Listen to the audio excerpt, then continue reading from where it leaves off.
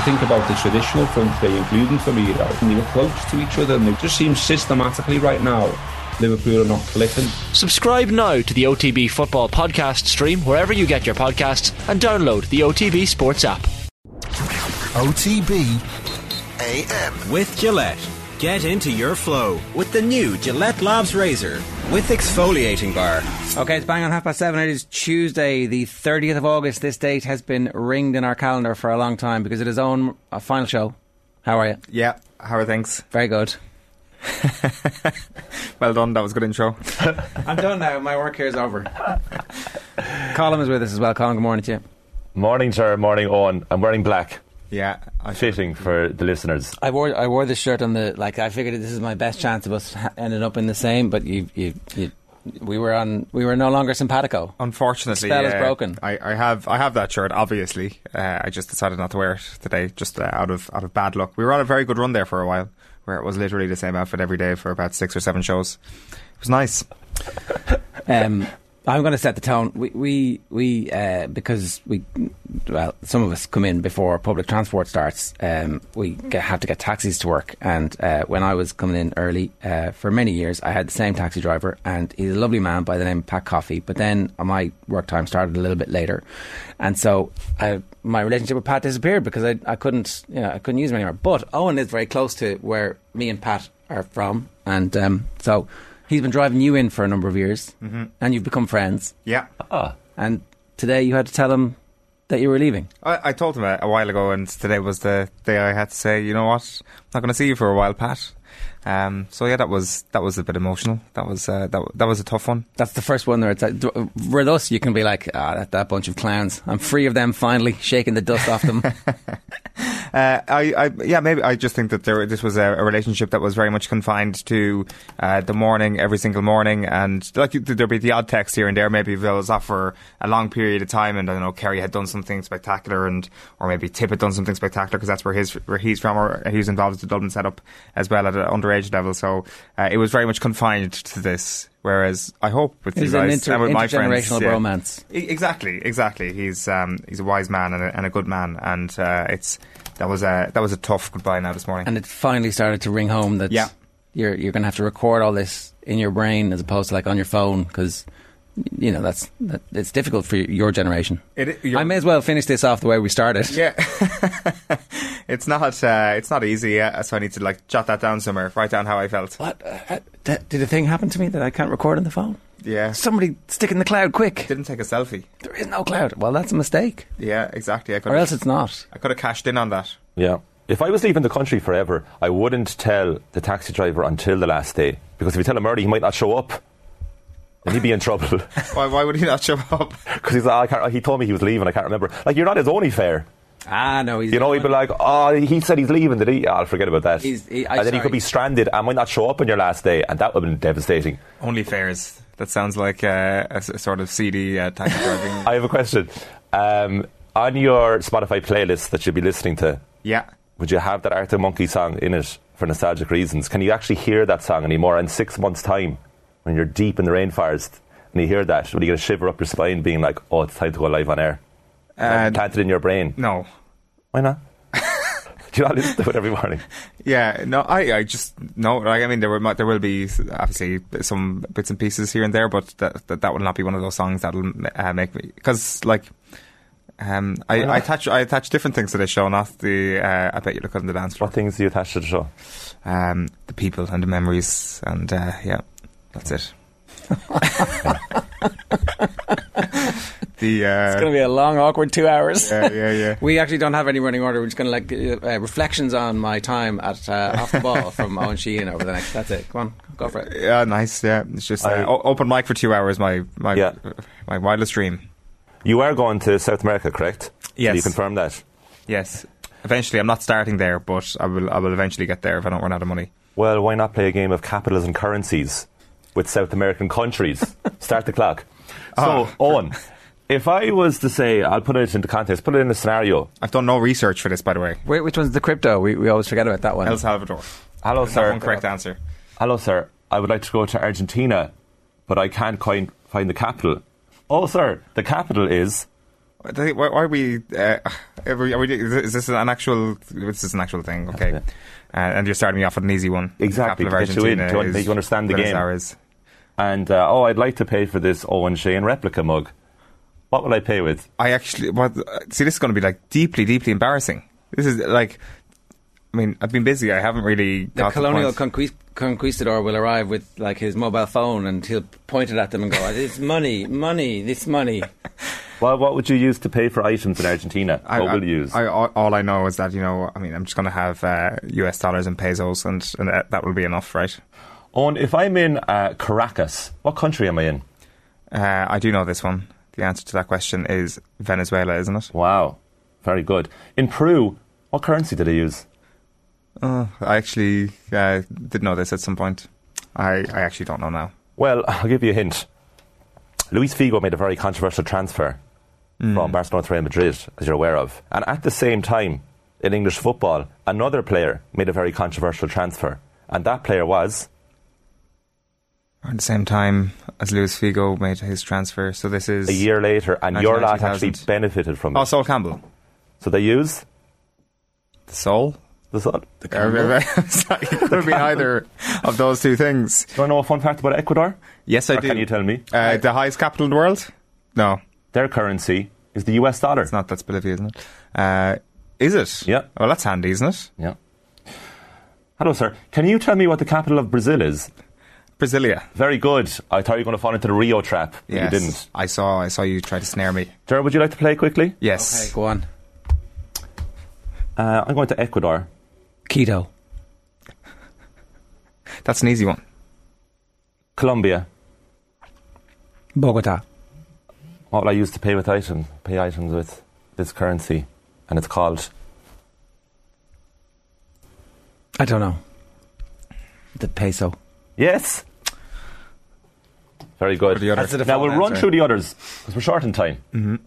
It's really, really enjoyable game, though. It is. I hope it's enjoyable for everybody listening. Shifty Dad's going to come in now with a few guesses. A reminder, OTBM is brought to you live each morning by Gillette Labs for an effortless finish to your day. It's always going away, and that's why we're indulging ourselves a little bit today. There will be some stuff. We're going to talk to Gregor Paul. We're going to do some Formula 1. We'll talk about football. We'll get our Owen's Arsenal shopping list if he wants it. We're going to do a You Had to Be There, which is some of the best sporting memories where sometimes you forget where you're doing because you love that game so much. And that's yeah. You managed to get away without doing that slot. I actually realised that my list would be pretty bad. Like, it wouldn't be very diverse to Carl Dennehy's one last week was really good. Well, I mean, that might have ruined the slot for the rest of us. Yeah. It's like, you said well. His was a Messi. pretty... Like, when I was doing that, I was kind of thinking about my own, and I was like, 80% of the really, truly great performances I've seen have just been Gaelic football. It's alright. It's like it's your thing. My entire relationship... 95% of my relationship more with football, and possibly even with rugby, is like television-based. That's okay. Go on, come on, you've got two more left, you? Oh, you interrupted me. I thought you would want to stop No. I just wanted to make sure that everybody knew that we weren't going to do this for the whole 2 hours. Well, obviously not. They're attached to this. It's just a bit of fun. God. Capital of Paraguay. I don't know. Again, this is the sort of stuff that I used to know when daily quizzes were a thing. I remember there was a dull World Cup knockout game involving Paraguay at the 2010 World Cup, and Eamon Dunphy actually quizzed... Who was the presenter that day? Quizzed the presenter about what the capital of Paraguay is, and the answer is Asuncion. Oh yeah, okay. Now it's ringing a 6th class geography bell. There you go. And they use the Guarani.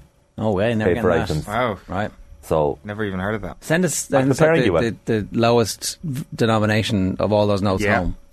100%. That'll be good. Shane Hannon's very good at the another annoying jobs for you to do. Oh my God, what a bunch. I have to go and can't believe I got to find the post office and buy a stamp.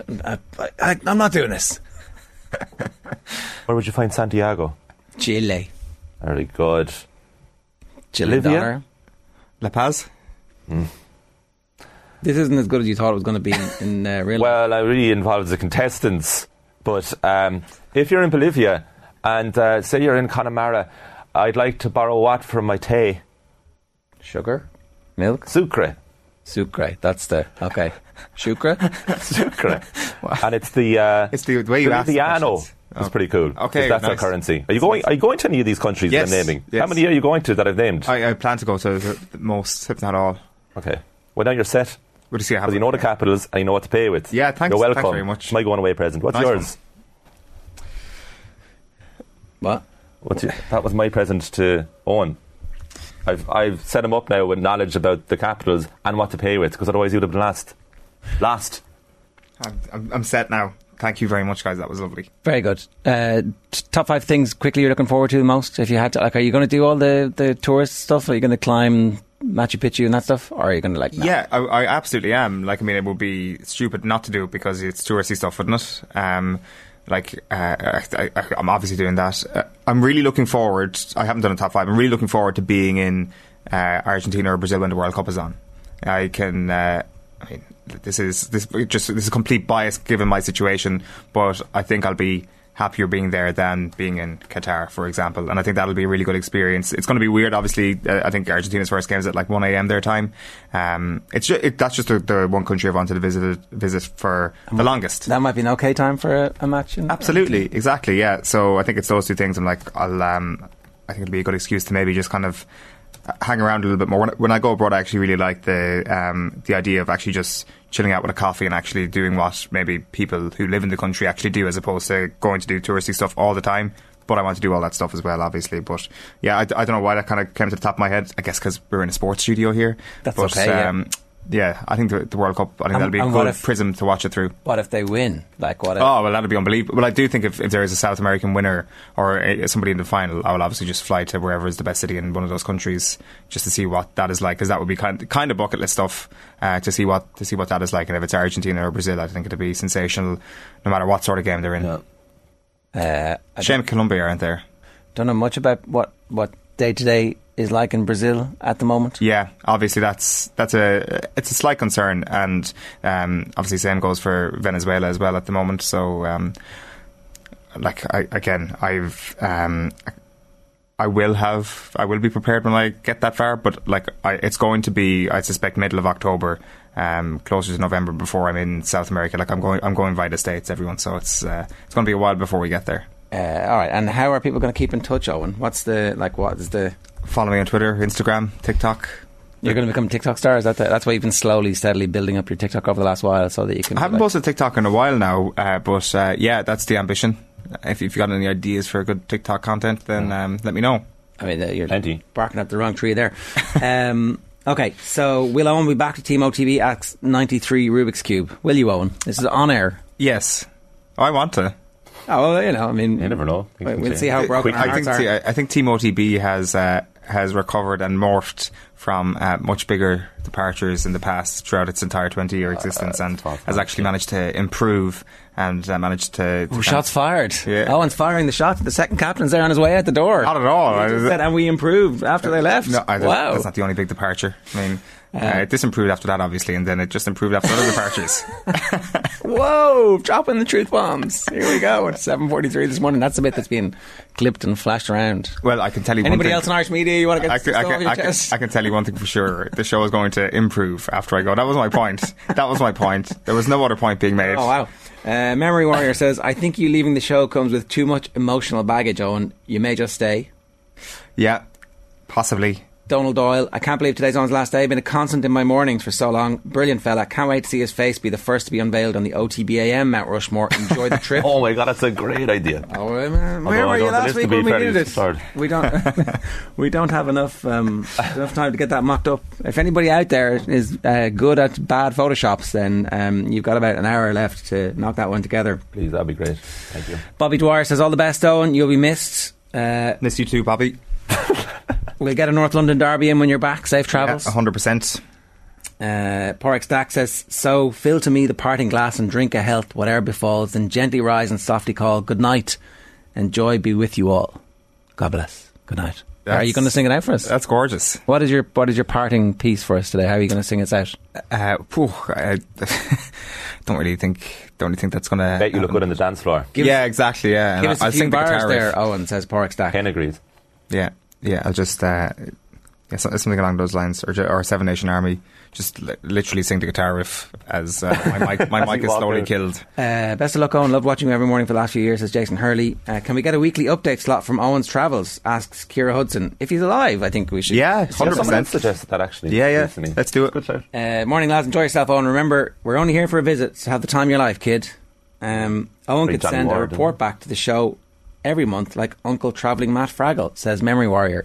You are my spirit animal there. The lads are looking at you blankly going, what? Is that something to do with Fraggle Rock? Yes. Ah, nice, okay. Do you have a vague recollection of Fraggle Rock? Yeah, it's a bit before my time, but I know what it is. Well, at the end of every episode, Uncle Travelling Matt, who had escaped Fraggle Rock and now lived with the humans, would write back this postcard that they would read, and they would imagine what was going on, and then we would see what was going on, and what was Uncle Travelling Matt thought was going on was very different from reality. He was like, oh, these mad crazy creatures, and it was like a stupid dog. And actually he was basically in the gaff up above. He hadn't gone very far. So maybe you can like sit in an apartment in Miami and, hey, look, here I am in Asuncion with the whatever, the Zloty, and or just do it from Collins Avenue. Maybe. John Mars says, best of luck, Owen, and many thanks. Sheehan will live on forever. I can't believe it. Want to run to you. Really can't believe this, says Brian. John Claffey says, all the best, Owen. Safe travels. Does Colm have a carer? Asks Richard Redballs. Yeah. Or maybe he means career. I'm not sure. The bad spelling on YouTube is... I don't know which is worse there. To be honest, I'll probably take carer. I have work experience. Brian Slattery says, flag at half-mast here today. And EH says, good to see disposable coffee cups being used. They're not. We've got... No, this is just ceramic. Me. Oh, it's Colm. Yeah, it's just me, but it's Brayburn. Colm. Sweet coffee. Now, we moved away from the disposable. We're anti-disposable. Yeah, we're going to get away from that. Yeah. You know what, I just realised? You're in a favourable time zone for the US Open. That's right. And there's already been some shocks. There has. Stefanos Tsitsipas is gone. Simona Halep is gone. So more shocks to come in the next 2 weeks. Nice. You'll be watching. Yeah, absolutely. Good luck on the travel zone. Are you going on a scouting mission for Arteta? Asks David Tomney. Yeah, that's definitely it's a good option there. All right. Good luck, Owen, and safe travels, says Brandon Pang. And where's this one here? Best of luck, Owen. OTBAM helped me get through lockdown. Owen will be sadly missed, says Stephen J. Thanks, Stephen. And yeah, I think OTBAM probably helped us get through lockdown a little bit, to be honest. Having that reason to get out of bed in the morning was actually something that kind of was a little bit true during those 2 years. It was symbiotic. We definitely fed off the fact that there were people. We pushed the start time back a little bit, did we? Yeah. I remember, like, do we need to get up at 7:30? There's no one watching. And then we started at like 9 o'clock. Did we do 9 to 10:30? What? When? During lockdown. At the very start. There was definitely a bit of a fluid kind of movement to the start time. Did it move at 8? To 8? Yeah, I'm not sure. But it would have been a very... that would have been Why do we start a really bad couple of months had it not been for the show.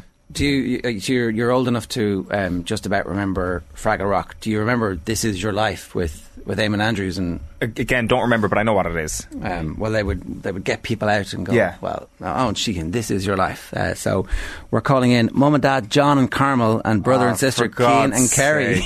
Hi guys, how are you? You can't do this to me. We can. How are you? I hope the sound is on. Is it? Can you guys hear us all right? We can hear you. Oh, we can hear you fine, yes. Yeah. Very good, very good. Well, Kerry, I want to start with you. I want to say thanks very much for organising it, that your graduation was on the same day as David Clifford, because it gave us a perfect laugh. No problem. And it established Owen as the #1 David Clifford fan in the country. Great. Carmel, how are you getting on? Great, Oscar Germ. How are you keeping? Yeah, very good. Good to see you again. And tell me, what do you think of his travels and his plans? Did he keep you informed about exactly where he's going and what he's up to? A little bit. We know a little bit. We gradually know a little bit more every day. As we drag it out of him, it just all goes well, like, yeah. As we drag it out of him on the show, and he's like, "Oh, come on, don't be telling anybody about this." This is people have got the studio back. I mean, those famous shutters from working from home here. We were just talking about it there. So great to see the studio back in action. Cian, I want to say thanks to you for organising this and not telling your brother. I'm sure the temptation was, did you know they're setting up a call? But thank you very much for not doing that for us. No. I see you're as embarrassed as you've ever been. You're completely refusing to talk to your own family. Yeah, well, like, I've been speaking to them the last few days. This is just very kind of out of the blue and a bit of a shock, to be quite honest. So, this is your life. I wasn't fully familiar with what it is. Now I am, and it's obviously quite it's just an effort to just bring everybody back from the past. I don't know, but this is a good start. This is really nice. So thanks for organising this, John. I think you're important in terms of making Owen an Arsenal fan. Is that correct? Yeah, I think so. Yes, I'd say PJs was bought back in the days, and he was hooked after that. I think he had no choice in the matter. That's all it took, and you probably took him to his first game there. Would that be right? I did. Yeah. We went to the old Highbury Stadium there, and Wembley, I think, was actually. If I remember right, it was a community shield against United in 1999, would he being his first Arsenal game, actually. Very good. It was a draw on the same day. He would have seen Vieira and Roy Keane playing at that time. Arsenal won that day, definitely, because that day they did. Yeah, absolutely. 2-1 to the Arsenal. Remember that, the old Wembley. Probably only time in the old Wembley, actually, yeah, because we were obviously living in London at the time, so that was probably like a handy enough trip down to Wembley at the time. So. Yeah, those Arsenal PJs, absolutely key. Yeah, absolutely. And then when he came to Ireland, his first All Ireland would have been 2000. The All Ireland final replay of 2000. We couldn't get to the first game because the Hogan stand was being done up at the time, and we went to the replay against Galway. The great Seamus Minor was captain, and Owen's cousin Maurice Fitzgerald was outstanding in midfield that day. And is that the famous picture of Owen and Maurice Fitz? That would be it, I'd say, yes. We've seen one of those before, yeah. We don't have it. Yeah, no, thank God. Yeah, that was 2000. Yeah, so that was a pretty interesting summer, actually, because it was replays in the semi-final and the final, and just those first early memories. Like, I remember being at the Community Shield right in '99. That's probably like the earliest one. No recollection of any Kerry game until I think maybe Munster in 2000. So yeah, good times to be fair. It's almost as if like those good times aren't going to keep coming. Well, that's the thing. It's I don't know. Maybe Don, you might be able to confirm that Owen made his decision before Kerry won the All Ireland, and this isn't like I can ride off into the sunset now. My work here is done. No, it was done before the All Ireland. All right, but he was like every Kerry man, Gerard, and we were confident we were going to win the All Ireland. Don't out me like that. I mean, the whole. Thank you. Finally. I mean, the whole thing is that we're not supposed to win it. So this is you pulled back the veil too much on the Kerry Mafia and the inner workings. Of course, of which there is no mafia. Exactly. That's the first rule. They don't exist. Well, listen. Thanks very much for being such good sports this morning and joining us and helping us to embarrass Owen, but also to show him that the love that he's got multiple families here, his TV family, and you guys at home. And thanks a million for joining us. Cheers. Good luck, everyone. Thanks very much. See you guys. Bye. Thanks for coming on. Bye. You all right? Yeah, I'm all right. Thanks for doing that. There you go. Look, good people. Yeah, very good people, to be fair. Yeah, I'm biased. Yeah, that's all right. You're allowed to be biased. Shane Hannon, good morning to you. Morning, lads. Sort of things. What's going on? How am I supposed to follow that? Maybe by turning on your mic. Well, that would be a start. I would say, how was anybody supposed to follow the poem last week, Shane? Yeah, that was a nice touch. I should be with you now very shortly. Very shortly, but not yet. Very shortly, I'll get there. Maybe Owen's dad can replace him, says Bill. Ha ha. Are we there yet? Yes. No, I was just saying, how am I supposed to follow that? I mean, they throw me in after your entire family has been on to say congratulations and farewell.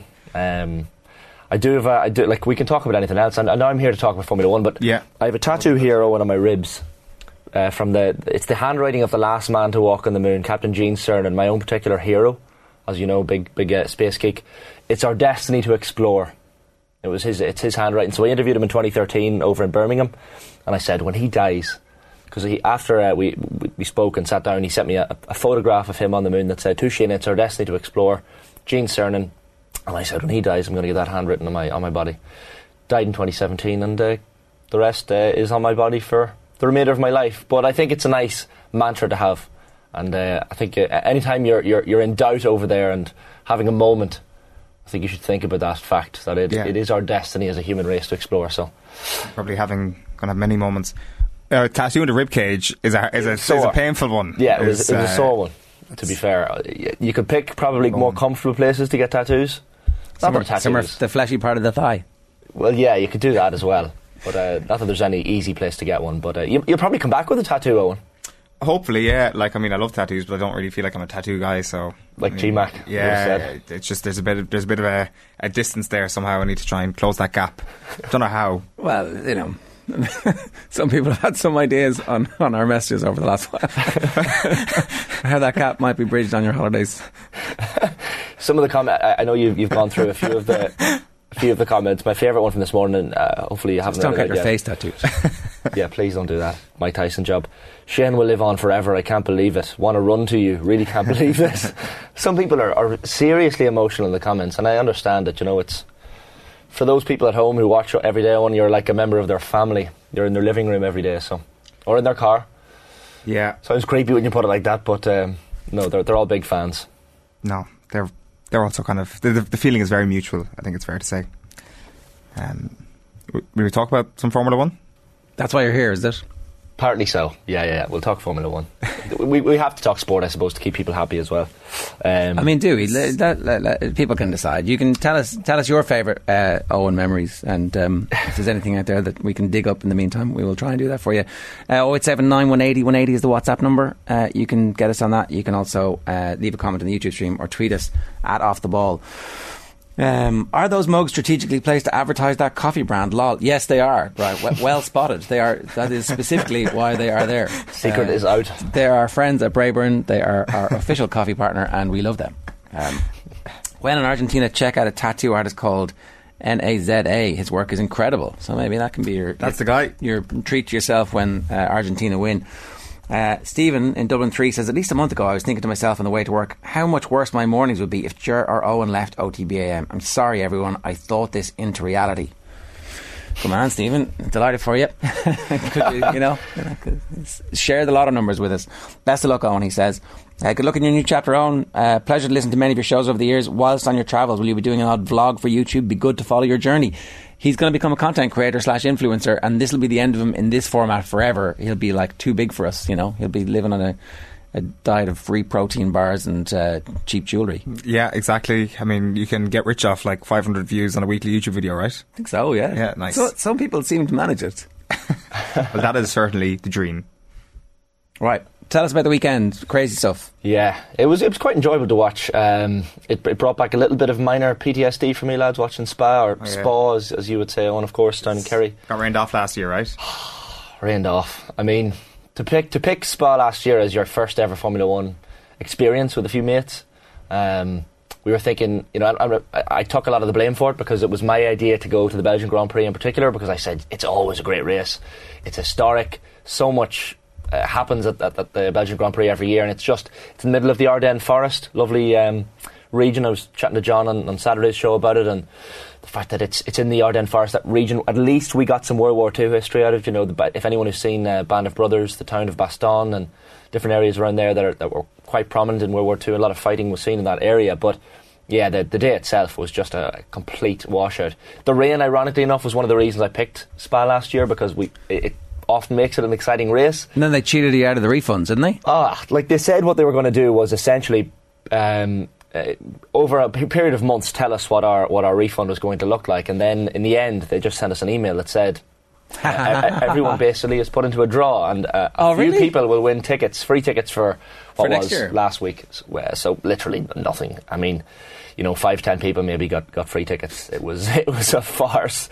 But the day itself, I had 3 very angry mates with me that day, trying as I held on for dear life, trying to pray for a couple of laps and maybe the rain to cease a little bit. But it was, I still wouldn't put people off going to the Belgian Grand Prix. And it's been confirmed over the weekend to return for the 2023 calendar. Some people were surprised at that. Might be a stay of execution for the Belgian Grand Prix at Spa. But for historical reasons, I love it, and I really want it to stay. But I mean, 360,000 people attended it there on Sunday, which was a record for that race. And the traffic management issues around the Spa circuit, like I said, it's in the middle of the Ardennes Forest. Getting away from it back into whatever city you're staying in Belgium is quite difficult. Like we struggled. We were very, very lucky in the rain to find a taxi after a couple of hours. People were just trying to haul ass getting out of that area. And they said they had fixed those issues this year, but apparently the word on the ground over in Belgium was that it was as bad as ever, the gridlock trying to get out of there. There's even in the paddock, there's stairs that are known as this metal staircase, the stairs of death. So just the paddock is a small enough area in the Belgian Grand Prix, so it's in 2 levels. And these stairs, I mean, teams and crew members are having to walk up and down these death trap stairs all the time on the paddock, which is just unheard of. And then there's the fact that in Spa you can't get from the VIP area and the paddocks and stuff without using a car, and Formula 1 are very they have these sustainability plans. They want to be basically net zero carbon by 2030, and that's one of their things. There'll be no cars to traffic crew members and stuff from the course. So Spa has its issues, but as a circuit, it's definitely an historical one, and I'm glad it's on the calendar even for one more year. The first thing you go to after an event like that on Sunday is just the beef between any 2 drivers that you can possibly find. Is Alonso versus Hamilton the beef of the weekend? Yeah, and this is I love when some of the older guys kind of touch on a track, like especially when it's Vettel or Alonso or Hamilton, because there's a history there. It's obviously not the first time it's happened between them, and when it's on the first lap as well. And Hamilton's been going quite well recently. Like George Russell, his Mercedes teammate for this year, has been Mr. Consistency. He's been getting all of these top 5 finishes, and again, he finished 4th in Spa on Sunday.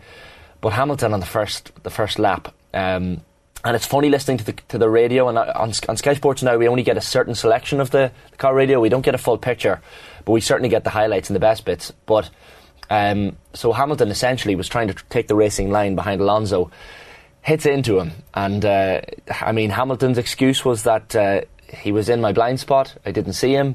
But the point was, Hamilton should have and did know he was there. So over the radio, Hamilton's giving it loads, saying that it wasn't my fault. Alonso is kind of, and I love seeing this as well in a Formula 1 race, Alonso's driving past him, waving the finger, and that's all they can do. That's his way of saying, you were wrong, I was right. And to be fair to Hamilton, people love him or hate him. I've said on this show before, he is like Marmite, but as soon as he saw the interview or the incident back on camera in one of his post-race interviews, he held his hands up and said, okay, to be fair, that was my fault. And that's a good sign from Hamilton as well, because maybe a few years ago he mightn't have done that. But Hamilton is a very fair driver. He's known as a driver that doesn't actively go out and seek bumper car incidents, a bit like Max Verstappen maybe would have over the years, and been a bit more on the edge of a driver. But I love seeing that stuff. Like seeing a little bit of Hamilton and Alonso action.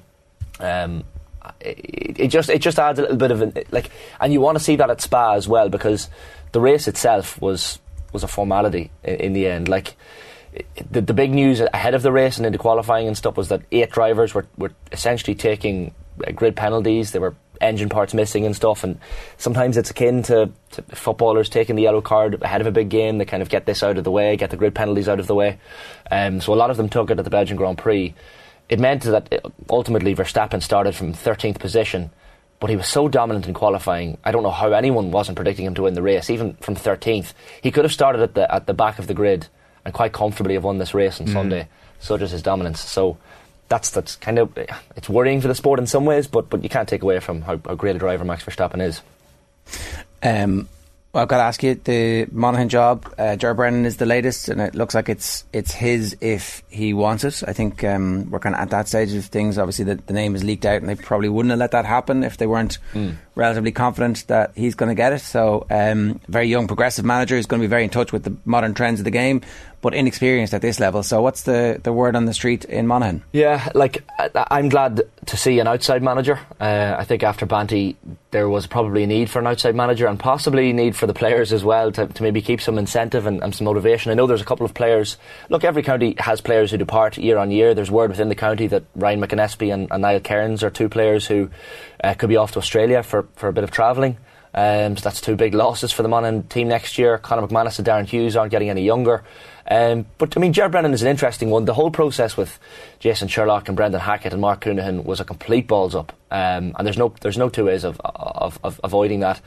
I don't know why they both, and when I say they both, Sherlock and Hackett pulled out of the running. There's talk that Was the interview process done correctly? I don't know. I know there was talk that maybe they sat down with some players, either before or after they sat down with county board members.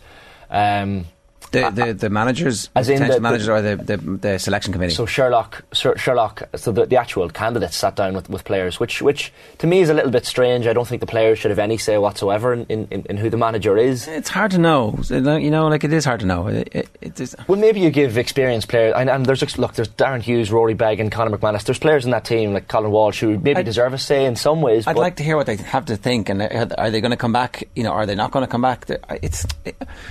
It's so fraught because so much politics is involved, as we know, from the managerial selection, and it completely dictates, in an amateur sport like this, it completely dictates how successful or otherwise a county is going to be for a long time. So it's a funny one, and the fact that those two lads pulled out, and then obviously Mark Coonahan was left as the only candidate, and they decided not to offer him the job. Like, Mark is a fantastic coach. He has an unbelievable Gaelic brain. Relatively unknown outside the county, I would say. Like, he's the outgoing minor manager. He taught me in school, in fact, in St McCartan's College in Monaghan. Like, he's a lovely lad. But maybe they thought it was maybe a wee bit early, coming out of minors straight into the senior setup. I don't know, was that the thinking in not offering him the job? But it just left a little bit of a bad taste in the mouth when someone is the last candidate standing and he doesn't get the role. Maybe they wanted a manager from outside, and that's why Ger Brennan got the call. I'd be fascinated to see what Ger Brennan's backroom team is, because that's a crucial thing. Monaghan have had a very good backroom team in Donny Buckley and the lads over the last few years. Unfortunately, didn't lead them back into winning an Ulster title, but he's cut his teeth with Murfield. I know they lost to Sarsfields yesterday, so maybe that's why the story is probably gathering pace now, because he's probably clear to progress after the Kildare Championship exit. I assume it was a pre-quarter final, I think, with Murfield, so I assume that means they're out of the running now. They won they beat Round Towers, I think, last week in the relegation playoff. So I want to see Ger Brennan's backroom team, but he brings the name. He brings he's done great things at UCD as well as the head of Gaelic Games, the 2 Sickerson Cups after such a barren spell, and the players will all know him. And look, you mentioned the fact that he's had no inter-county experience, and yeah, that's right in terms of a top role. But he's been on the backroom team there with Carlo and Niall Carew. He's probably learned a lot of things. So very interested to see how that goes. All right, okay. Shane, stay with us for a minute here. We have the comments rolling in thick and fast. My favourite one here is Hanoi Tripper. Why is Owen leaving? And Briar says he's joining AFTV apparently. Hanoi Tripper goes, what's AFTV? Briar goes, Arsenal Fan TV. Ah, okay, cool, says Hanoi Tripper. A shame, though. Yeah, oh my God, that would be quite the career move, especially after the experience outside the Tottenham Stadium last year with my red microphone, and a lot of Arsenal fans thought I was from Arsenal Fan TV, and one Arsenal fan came up to me and he was like, put your effing stupid microphone away, you effing, see you next Tuesday. Wow. Arsenal fans don't like it. Unbelievably. Well, I wasn't rolling. I don't film like strangers walking past. I do ask for, a permission. Can I speak to you? And that's how I was met, because they thought I had an AFTV mic. Of course, the Tottenham fans were very generous. They're like, oh, look at this guy from AFTV. Let's go in. I didn't realise it was controversial with Arsenal. I thought Arsenal fans would just accept it as a thing that happened. Yeah, also Arsenal fans and AFTV. No, I don't think that relationship is good anymore. No. Right. They make too much money off the back of it. All right. Well, surely now everything is good. Everybody's loving each other again, no? Well, I think their view would be, now you're back in the bandwagon again after, making your money on misery. Yeah, but they also helped to... Anyway. I certainly think that. I think that people are a little bit too harsh on them, but yeah. Once saw owner the Folds concert, says Cormac Divley. From then on I realised he was alright. Best of luck. There you go. That's great band. The imprimatur of approval. Absolutely gutted. He was a great addition, says Johnny Bananas. Favourite own memory came just last week when he interviewed United fans on the way to Old Trafford in the mass protest, says Dan Delaney. And then Anthony Ryan, mansplaining it to you. Owen should know that South America is huge, and getting from one country to another is expensive. I do realise they'd throw away there as World Cup final, Brazil, Argentina, tomato, I'll just flitter around wherever. I do realise I didn't give due respect to the 5th biggest country in the world and the 8th biggest country in the world. I have to say to you, Owen, when I was talking about Spa there, it did cross my mind that Sunday, November 13th, the Brazilian Grand Prix, second last race of the season, is in Sao Paulo, Interlagos circuit. Very famous circuit, a lot of famous, I think it was Massa and Hamilton in 08 when Hamilton finished 5th to clinch the world title. A lot of history there. Yeah. The Senna S after the long straight, so obviously Ayrton Senna, the famous Brazilian. So if you're in anywhere, if you can be in the Sao Paulo vicinity for November 13th that weekend, I have it on a bullet point on a Google Doc for sure. I was like, these are the things that are happening. Stick it down. Yeah, get to a Grand Prix. And that's the second last one. Look, Verstappen will probably have it sewn up by that point, but it's still a historic circuit and one to see in person, I think. Hey, nice one. Shaky Amo, not vibing. This is the comment that this is the stuff that I've been like hungry for this morning. This is possibly the greatest comment I've ever received. Good riddance. One less George Hook carbon copy to listen to. May the journey be long and one way. Now for the other one to find his inner peace and move on. Peace is spelled P-I-E-C-E. So. Where has Shaky Amo been all this time? Has he been like a hay watcher? And it's just he's finally like, I can't hold it in anymore. Thank you for your comment, Shaky Amo. Come to bed, love. I can't say I'm getting angry on the internet. Oh, jeez, I need to tell him I think he's George Hook. May the journey be long in one way. That is harsh. I'm going to get that tattooed to my ribs. Yeah. Long in one way. That is, yeah. Some people want to watch the world burn, I think. Yeah. Owen Delaney says, OTB won't be the same without you, Owen. It'll be significantly better. I think this is a Badoom Tish. He seems to know you, though. All the best. You've come a long way from Gateway Student Village. Oh, Owen Delaney from I do know Owen Delaney. Jesus, yeah. Yeah, bloody hell. Thanks for the message. Just because it's kind of like what's this picture? Oh, this is a picture. This picture obviously needs context immediately. Ashley Cole on the left. This is Catherine Murphy, who works literally. for us. Catherine Murphy works for us. Sent me this picture. So when I was in DCU, I used to do campus tours and as a student ambassador, and Catherine Murphy was obviously there with her school on a campus tour, and at the end of the tour, their teacher wanted to get a photograph of them on the tour, and she was like, stand in there for the photo. You were like, yeah, not too close though. Yeah. Leave room for the Holy Spirit. You look like a substitute teacher that's just started, just cut his teeth. He's very nervous.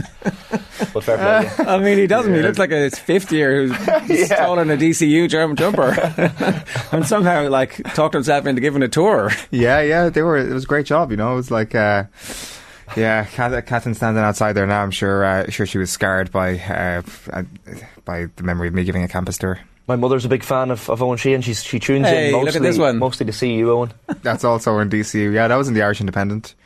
I think the headline. I think the headline on that piece was, "Yes, everybody dreams of working abroad." So, and yet here I am, 7 years later. The irony, yeah. It's like this guy is clearly getting ready to emigrate. When I was in my final year of college. Will you hold up 2 microphones there? Will you do something radio based? Yeah. Owen 2 Jags, we called him Owen 2 mics. And then look, it's the longest going away of all time. Yes. Fantastic. Today is the end. Today is the end. Yeah, okay. Right. We'll come back to some of those comments that are rolling in. 12 minutes past 8. If you want to get in touch this morning, we'd love to hear from you. 0879 180 180 is the WhatsApp number. We're going to take a quick break, but after the break we're going to be joined by the New Zealand Herald journalist Gregor Paul as the pressure returns and resumes on Ian Foster. First, here's Kenny Cunningham with one of the all-time great goodbyes. Owen, I'm worried about you. Sounds like you're having a nervous breakdown to me. Only gap year students take a year out and go travelling the world. You're in your mid-30s, stroke early 40s. Nobody knows your age. I'm going to give you my number. I'm going to give you the number to the Samaritans. When you're at your lowest ebb, phone either one. I prefer you phone the Samaritans. Come back to us, lads. But there's no rush. Come back in one piece. Take care. OTB AM. Right, it's 14 minutes past 8. The Rugby Championship has been tumultuous so far, and none more so than the weekend just passed, where Argentina finally got their first victory on New Zealand soil. And I'm delighted to say Gregor Paul is back with us. Gregor, we thought a corner had been turned, a tide had somehow shifted, that all was well and had been righted in the world of the All Blacks, and then Argentina rolled into town and just punched them in the eye. What happened? Yeah, don't know. Did think that corner had been turned. Didn't see that one coming. I don't think anyone saw that coming. We were all labouring under this misapprehension that if you can win in Ellis Park, you're not that broken. Turns out we weren't right with that. Felt also the fact that the New Zealand Rugby Board backed Ian Foster after they won at Ellis Park, finally came out and said, look, this guy, he's our guy. We're going to back him through the World Cup. Joe Schmidt came on board properly with a kind of proper position where he's hands-on with the team now. We all felt that this is it. They're going to suddenly kind of click into gear and be the All Blacks that we all know. And then once they went back to probably their worst performance of the year, worse than anything we saw against Ireland. They couldn't capitalise on the pressure that they built, couldn't attack after they'd taken the ball out of a very powerful set piece. Fell apart completely, and goodness me, here we are now. Argentina have done what Ireland did this year and won their first game here in New Zealand, and we are really struggling for answers as to what's going on. Yeah, we were certainly having some conversations about, do we need to revisit just how historically great our achievement was that we went down and beat this New Zealand team of all teams, because it doesn't feel like they're now... It doesn't feel like they're a successor to the great New Zealand teams of the past. What's the response been like amongst the New Zealand rugby public and the followers of the game, the professionals in the sport who aren't actually involved in the team? What's the consensus at the moment? Well, I think the consensus is if we don't get a victory this weekend, then there really are problems to be dealing with, and the position of Ian Foster becomes untenable because they cannot keep losing at the rate that they are. I think, though, there's probably, I can't speak for everyone else, but I'm beginning to wonder, look, COVID, and this is not about excuse making for anyone. This is actually, a realistic appraisal of what's happened here. Is COVID affected the world, but it probably impacted the Southern Hemisphere more than it did the North, in that it blew up rugby as we knew it in terms of competition structure. So the breakup of Super Rugby has been way more dramatic than perhaps any of us have realised. Because if you look at the Southern Hemisphere results, while the All Blacks are having a terrible season, Ian Foster's results are actually way better than Jacques Niembar's results are with South Africa. They're way better than Dave Rennie's results. And they're way better than Argentina's results, although Michael Cheika's sort of polishing that up a wee bit for them. But if you actually look at it, all four of them are really, really struggling. And they all struggled at the end of year two when they went up north last year. I'm beginning to wonder if it's going to take them a little bit longer to readjust to life with Super Rugby not being what it was, with the South Africans playing up in your part of the world. Our guys here playing just against the Australians and the Pacific Island sides. There's probably a little bit of, or maybe a lot of long-term damage that's been caused by that. And it might take the whole of this World Cup cycle for the Southern Hemisphere guys to really find their feet again. That's a really interesting theory because, you guys obviously had a much more strenuous lockdown than we did as well. Ours was bad, but yours was brutal. And maybe we're just seeing that wash through the system, which I guess would give you some sense that actually this too will pass, that those competition structures will hopefully get better. Maybe the South African teams going from Super Rugby is actually a terminal blow to the ability to dominate, but certainly you would expect things to improve over the next 6-12 months. Yeah, look, I think so. I mean, you can't park it all on COVID and say, well, it's a competition breakup that's the problem. That's not true to say that. It's certainly been a problem, and it's probably going to take them a little bit longer to work their way out of it. There are other issues, clearly, that they're having to deal with, such as we're not sure at the moment whether all of the personnel on the field for the All Blacks are the right guys anymore. We're beginning to wonder whether one or two, or maybe even 3 or 4 of them, have maybe just passed their best, and there's a failure here to recognise that, to move them on. I don't think that the All Blacks have been particularly good at rejuvenating, giving younger players opportunity to come into the team and play. We saw that with Ireland when they were here, that they were quite happy to take the opportunity to throw younger guys out onto the field to give them game time. And that's clearly worked for them because it's put pressure on the incumbent guys to raise their level. And, Ireland went home with a lot of questions answered about the 30-odd players that they took here. They got a really good feel for it because they were brave enough to give them game time. We haven't seen that in New Zealand yet. They've kind of stuck rigidly by, Whitelock, Retallick, Sam Cane, Bowden Barrett. These guys have been dominating the game time, and we're beginning to wonder whether not all of them are the right guys to be on the field at the moment. the coaching ticket, right? The injection of Joe Schmidt into it seemed to be one of those decisions that a board makes, and that conversation is now over. But as you say, lose again next weekend, and all of a sudden it gets reopened. It kind of has to be reopened if they were to lose again back to Argentina. What would the alternative be here? Well, the alternative is kind of ground zero, really, and that's wiping out pretty much the entirety of the coaching team, including Joe, the management team, probably a handful of senior players, because the only alternative is to go with Scott Robertson, the highly successful Crusaders coach, and his vision for this team is to blow it up. He thinks it's broken, and he thinks that the whole thing, from head coach down to masseur, that just needs to be cleaned out, and he wants to start again, which comes at quite a high risk to make a change this late in a World Cup cycle. It comes with a lot of expense. It comes with a probability that for him to build his coaching team, he's going to be pulling a lot of head coaches out of Super Rugby, which means that next year, Super Rugby is going to be difficult for a number of New Zealand teams if he puts together the coaching team that he wants.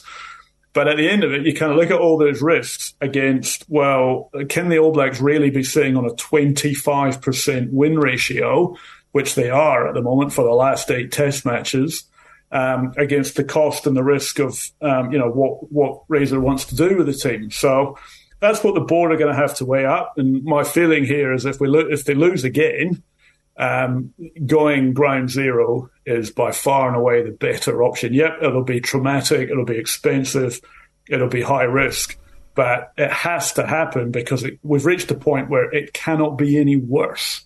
Do you know what I mean? We've reached the point where you kind of have to make a change, because you're of the view here that if you don't, where are New Zealand going to be in the World Cup? Well, if New Zealand had to play Ireland in a quarter final at the moment, well, who do you think would win?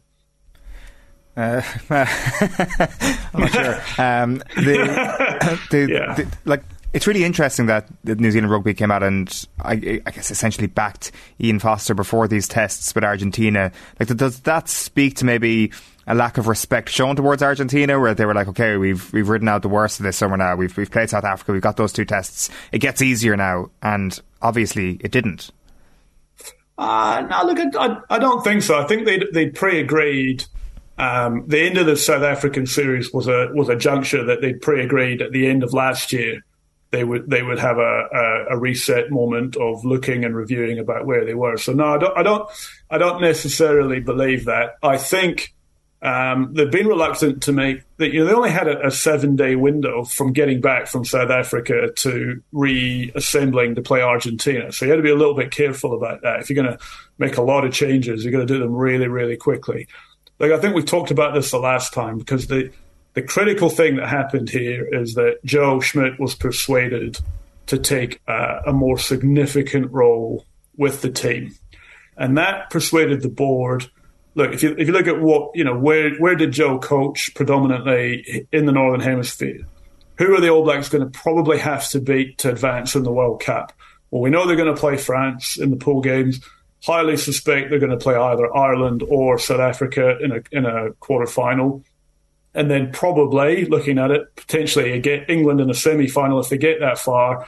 And who knows, probably France back in a final if they keep getting that far. So you look at what Joe understands. He understands Six Nations rugby. He built Ireland teams that knew how to take on France, how to beat England, how to beat Wales, how to beat these Northern Hemisphere teams. And that's what's been missing in New Zealand's diet because of COVID. They haven't really had that exposure. And probably while he's been out of the scene for a wee while, he presumably still has a little bit of insight into how Ireland are set up and how they're playing the game and the players and the weaknesses and strengths of the players there. And if you think, well, they're probably on a crash course potentially to play Ireland in a quarter final, Joe becomes all important to them because he brings that intel, that insight that the current setup just simply doesn't have. So once he agreed, that really pushed the board into a position of saying, well, anything that's got Joe Schmidt in it, any coaching group, is the one that we want to go with. And look, my understanding is I don't think Joe was willing to work necessarily with anyone else because he felt a loyalty Ian Foster, who'd invite him into the team and who'd give him the opportunity. And Joe, as you guys will know, is a man of principle, and I think that's how he felt. He wasn't willing to work anywhere else other than with this group of people that had invited him in. The Scott Robertson template for blowing everybody up, from the Masseur to some of the senior players, how is that public? Has he said that publicly, that that's what his vision for the future would look like? No, I don't think he has. I think that's we're kind of assuming that. I shouldn't have said that quite as boldly as I did, but I think he wants to bring his own people in. He wants to be given carte blanche to set this team up the way that he does, the way that he wants, rather. And look, I think there's a feeling that many observers have, is that you've got some management in that, people in that group who've been there for 18 years. And there is a feeling that some of them have been there too long and it's become a bit stale. And that, you can play around with your coaching team, but the kind of rot, and I don't mean that quite as offensively as it sounds, but you need to generate new ideas, new energy, new ways of thinking, not just in your coaching team, but all the way down through that management staff as well. So I think that's been Razor's view from day one, is that's where he wants to go. He wants to start again with his people.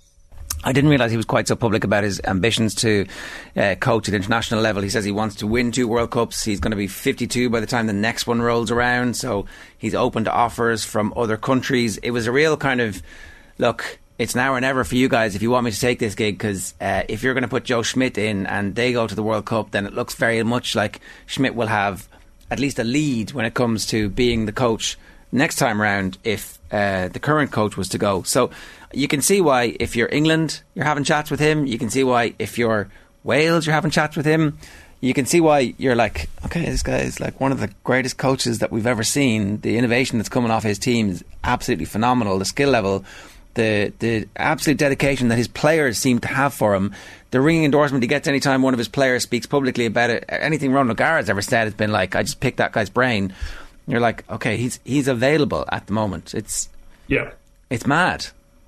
It's entirely mad, and the timing is going to be unfortunate for New Zealand if they don't do something proactively about this. Because you're right, Razor made a smart PR move by basically saying, look, one way or the other, I'm going to coach an international rugby team. I'd ideally like it to be New Zealand, but if that's not available, look, come and get me, because I want to be at the next World Cup. And I would imagine that a number of international teams who will already be thinking, and England probably number one at the moment, who probably know for certain that Eddie Jones isn't going to be their coach in 2024, be thinking, jeepers, I know we want an Englishman, I know they've said that publicly, but hey, this guy's on the market. I know he's a Kiwi, but he's a bit of a genius. Look at his results. Look what he could do for us. And I wouldn't be surprised if England start talking to him now and put a hard offer in front of him February, March next year. And if you're Razor, what do? You get a hard offer from England to come and, play around with the best resourced international team in the world. Look at the players that they've got and the potential that they have. And you'd be looking at that going, wow, they're going to pay me this amount of money to come and coach this team against, I don't know what New Zealand are doing. I don't know whether I'm even going to have a chance at being the All Black coach after the World Cup, because maybe they've already offered Joe the job. Maybe they keep Foster on. I don't know what's going to happen here. So, gut feel, Razor will turn up on your side of the world, be it with England, be it with Wales, possibly Scotland, who knows. But he's not going to stay here if he gets offered a job that he's certain about. And it happens early next year. Unless, of course, something happens this weekend that blows things up again. Yeah, but you can't see Argentina winning back-to-back tests, can we? Is that possible? Well, if you asked me that last week, I'd have said no. You're asking me that this week, maybe. Who knows? I doubt it. It's very difficult to say. You'd be really, really kind of worried about what on earth is going on with the All Blacks if they cannot bounce back to win this week. They should have won last week. The bizarre thing is they actually dominated Argentina's scrum. They crushed it. They dominated their line out. They were winning the physical battle for the first 40 minutes.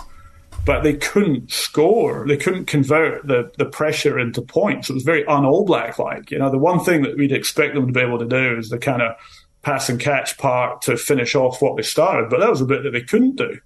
So they looked the wrong way round. Their power game was outstanding. That's the bit that we've said, well, we don't think they've got that part. And Ireland exposed it, and France have exposed it, and England exposed it. But all of a sudden, you're like, oh, they fixed that bit. And then they couldn't do the other bit. They couldn't pass, catch, run into space, and use their innate rugby skills. So that's confused everyone, going, well, what's that about? So, look, I think what will happen this week is they will play a much more conservative game. They obviously beat Argentina up physically last week, but couldn't finish it off. I think that's where they'll go this week, but find a way to not open the game up at all, and just, they'll score through 3 rolling mauls and a scrum pushover, and they'll win the game in the ugliest fashion possible because they need to take the pressure off the coach. How much pleasure did Michael Cheika get out of beating the All Blacks last week? What do you reckon? Yeah, he loved it. And look, great to have him back coaching, because he's never dull. He's always fun, always compelling, and like he would have enjoyed that moment. He took the opportunity to put a bit of to kick the All Blacks when they were down a wee bit by lavishing praise upon the Crusaders.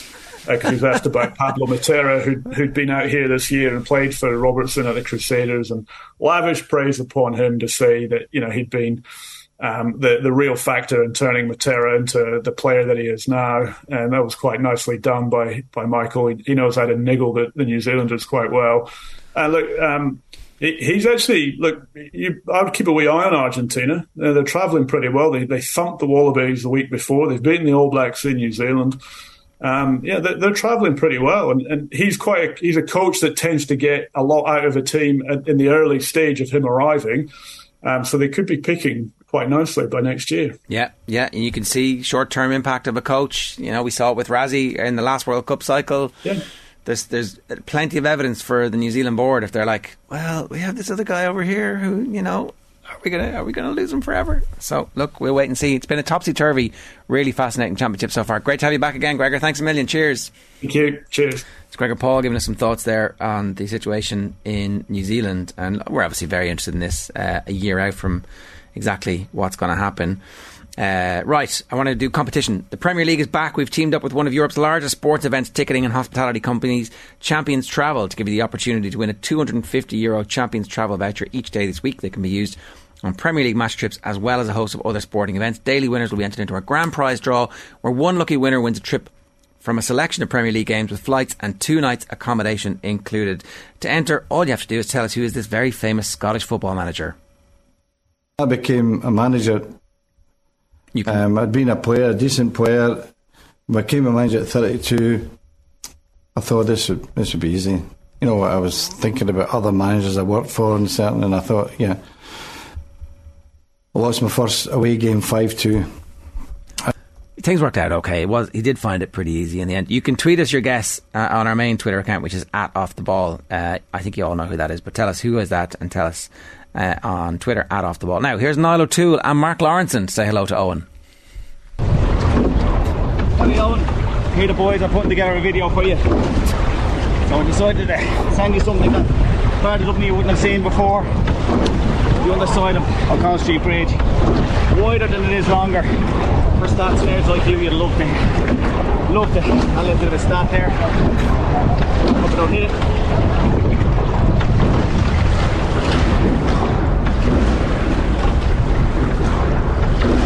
Wow, I've never seen that.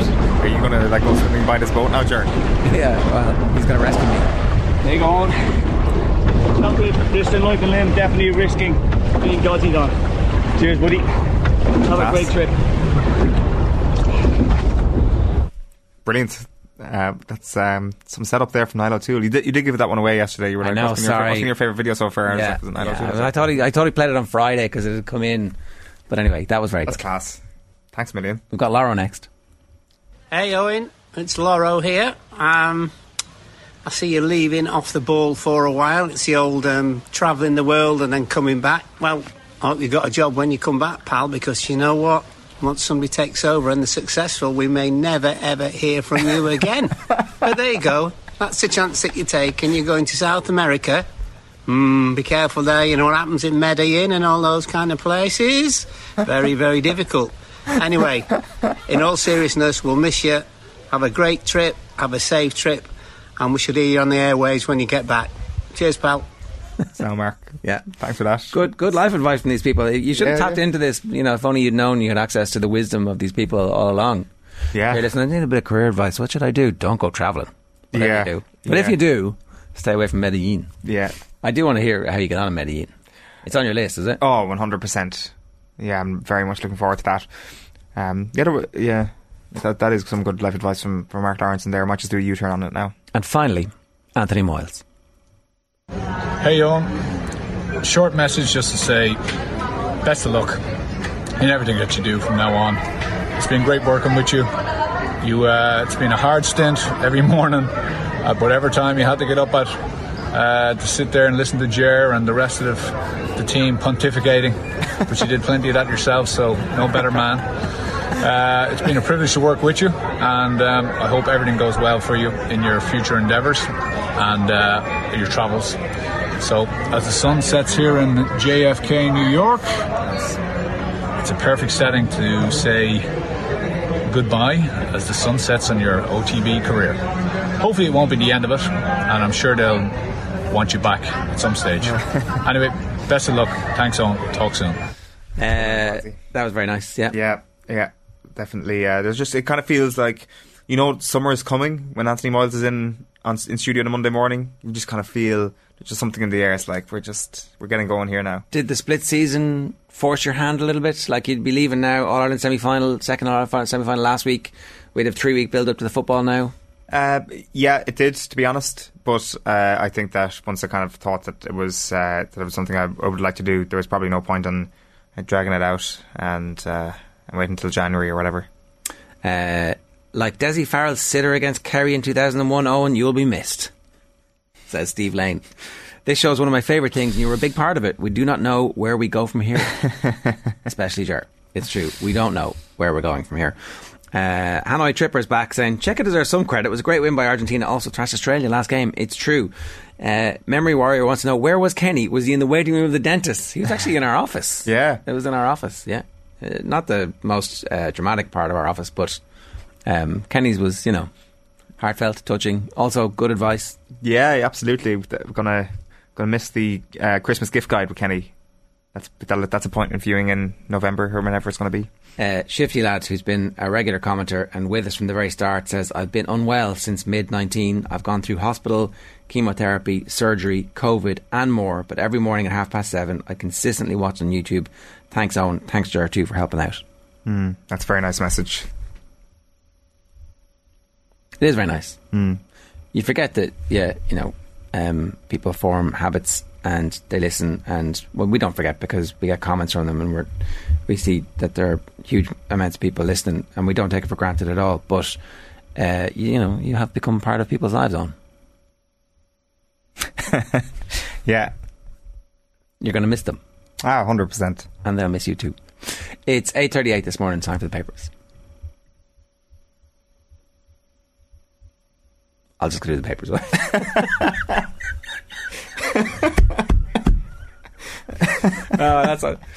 This is on brand. Okay, yeah. Sorry, it does say no need for interesting, which I've just read. Thanks, Colin. They put Emma Raducanu on the front of the London Times, even though she's not playing until tonight. But I think that's to tell everybody that they're playing. Andy Murray's on the back because Andy Murray won yesterday. Rory McIlroy is saying screw the Live Rebels, basically. He has no time for them and no sympathy, and it's going to be hard playing with them at Wentworth. Back page of The Sun. Can you get it signed? Conte plea to Harry over new deal. Harry Kane famously did a really bad deal with Spurs last time, and they trapped him. Yeah, and they couldn't. He couldn't go when he wanted to go. If you were advising him now, what would you advise him? Well, what's the current deal? The deal is the deal. I think he might be getting paid less than Luca Dean. Is he on 180 grand a week? He might be. He might be on a bit more. So 2024, am I right in saying that? Did you see Ross Barkley's deal was cancelled yesterday? Yeah. Ross Barkley, it said in the papers. Now, I don't know how true it was. He was on 200 grand a week. Oh, my God. Difficult to get motivated. I would find it difficult to get motivated on 10 million a year, guaranteed 5 years. Thanks very much. Yeah. Yeah, that probably explains it. Like, I mean, obviously he started very well at Villa, and things probably went downhill from there, but... Yeah, like it's the constant, I presume, conflict in a lot of those players' heads is that, you know, you've made your money at and you don't necessarily have much to prove when you put pen to paper on a contract like that. But the Harry Kane thing, I guess this is going to ratchet up over the next few months, because at the end of this season it might well be the last opportunity for Tottenham to cash in, if that's what they want to do, if they want to let him go at some stage. I'd say he wants to stay, he wants to have that record, wants all the records, and so there is a hometown discount that they're getting from him. Anthony's going to get you a new boy set for debut. That deal is done and everything is grand. Spurfect 10, Conte, this is the moment to hand Harry a new deal. I think he's happy to stay. It is, if you're Spurs, it's good business to tie him down, and then you can sell him if you want to. Rovers Euro fine after incidents. Rovers fined 21 grand by UEFA, 16 of the fine for throwing objects and 5 for an invasion of the field of play. And Eric says, thank you very Dutch, as he lands Anthony and takes spending 225 million. But the Glazers are the worst owners in football, aren't they? Definitely the worst owners ever. More evil than the Daleks. I mean, the Daleks are fictional. Rory can't live and let live. That's the headline on that piece there. Window smashers, and the point about Fofana is going to take Chelsea spending over 200 million in this summer window as well. 230 million euro they'll have spent when they signed Fofana. Back page of The Guardian is Andy Murray as well. Tuchel insists Chelsea need signings before window closes. Tuchel's feeling himself, but obviously, you know, they got won last week, then they were not good the week before against Leeds. Yes, we can. Conte wants a new deal, and Quinn praises Pau over her rape revelations. This is Louise Quinn. Has hailed Vera Pauw's bravery for going public about being raped as a young player in the Netherlands, saying it will help a lot of people going through the same thing.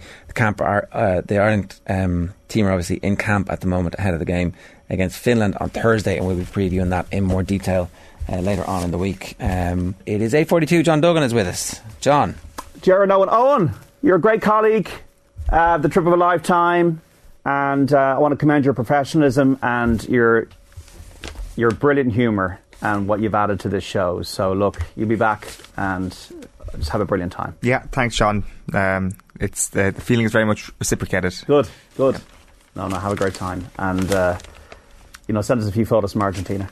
We were talking about this the other day, but one of my first work experiences in professional journalism was actually with John Duggan of Today FM Sport. Oh, right. This was 2013. So I'll tell you what happened. This had long-reaching consequences on my personal sense of pride. Nothing that John Duggan did, of course. It was a different member of Team OTB, which we'll get to in a moment. So went in. Today FM kindly let me in for a week of work experience. John watched how the Today FM sports team did their thing, and you got to fake it till you make it. So I put that's why you ended up on News Talk. Yeah, exactly. I put that line on my CV, that I'd worked in Today FM, and it maybe it didn't pay off in the end, but I remember sitting in one of my first OTB meetings, and Nathan was there, and Nathan recognised me from my week in Today FM, and he outed my fake it till you make it mantra, and he was like, "Oh yeah, you were in Today FM for 2 days." I was like, wow, okay. There's a longer so you duration. Lied on your CV? No, I didn't lie. I just didn't put down a duration. I remember Nathan saying that at the time, and I was like, wow, he remembers. You can't get away with anything in this business. Yeah. Can't get away with anything. At least someone was doing due diligence on the CVs. Owen Escobar Sheehan, who'd have thought it, says Bry R. The two Sheehans. Best of luck, Owen. Don't forget to bring the Kerry jersey. A lot of people asking how many sports events are the Kerry jersey going to be at? Where will it? What's the highest point? What's the lowest point you're going to see? Will the Kerry jersey see the whales? What's going to happen? We will wait and see. All the best, Owen. Your Japan Rugby World Cup 2019 was legendary, and you did a great job getting us through lockdown. Go sow your wild oats. And then it's the tongue out emoji from Stephen Fraser. Hope to hear you again not too soon. I remember going on J1 and everybody talking about sowing wild oats. I was like, it feels vaguely, elemental, shall we say? Yeah. I mean, And is it not meant to be? I didn't take it as agricultural. Took it more as it's like people are talking about you, Yeah, I'm literally Googling the... Oh no, I mean, if you Google sow your wild oats meaning, It says have many sexual relationships. Yeah, no, right. I thought that it was just you who was taking that. No, I mean, and me, obviously. Yeah, it was fairly obvious, but like, you'll be the Barry Lyndon of South America if you get that reference. I absolutely don't. Too long. I never watched it. It's an amazing film. Is Barry Lyndon a noted? He's more like a ruffian who kind of conquered the whole British establishment, and then it all went wrong for him. But yeah, he was a rogue and a character. Owen's interview of Limerick. Tom Ryan is his finest hour. Is Tom Owen's replacement? Oh, that'd be such a good idea. He couldn't leave the farm though. Too busy on the farm. That's it.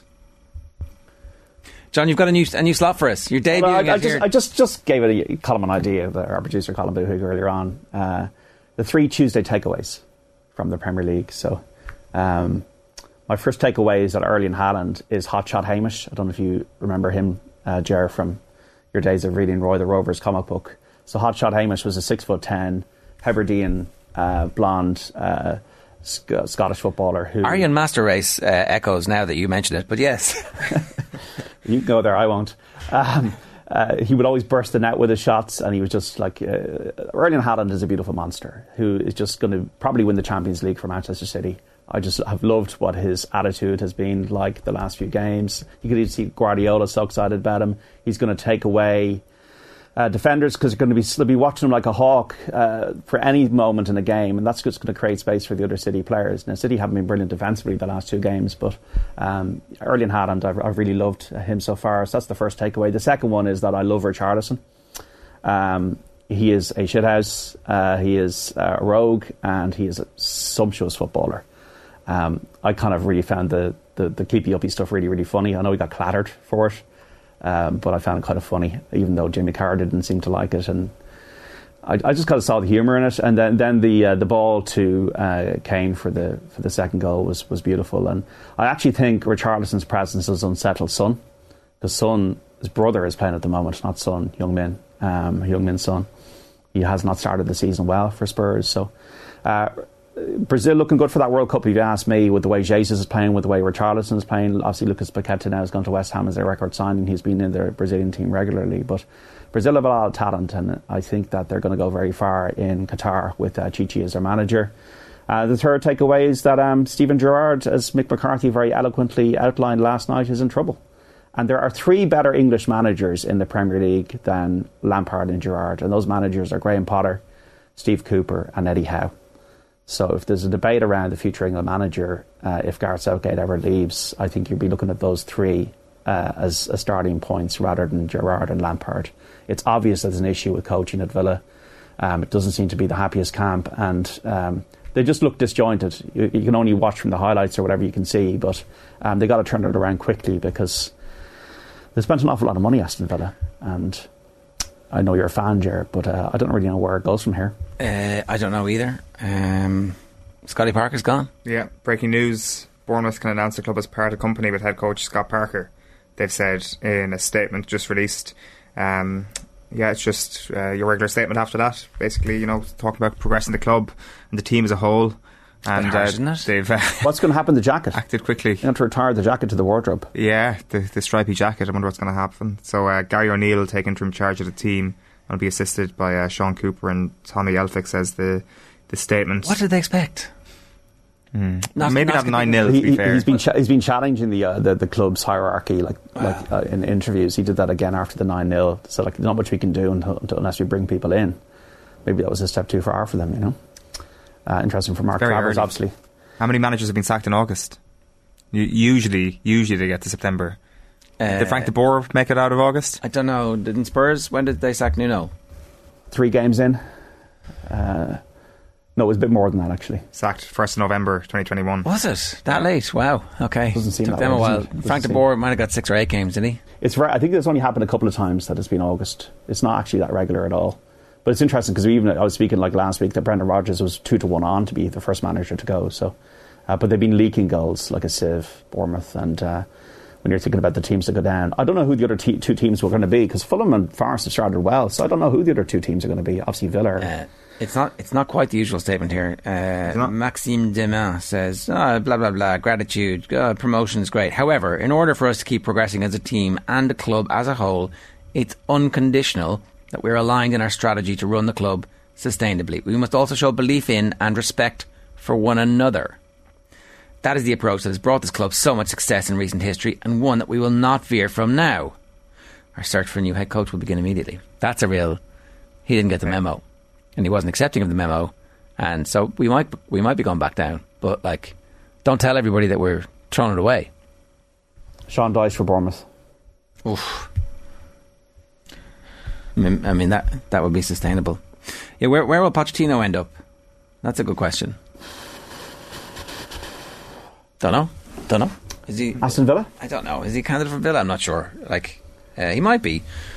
Has Poch's magic and mystique worn off to the point where he has to go back to somewhere like Villa? And would he get an international job? Would he end up like Roberto Martinez in an international job of some repute? I'm sure, yeah. Well, speaking of Martinez, like, is the Everton gig a possibility for someone like Pochettino? With all due respect, it feels a little bit bigger than the Villa gig.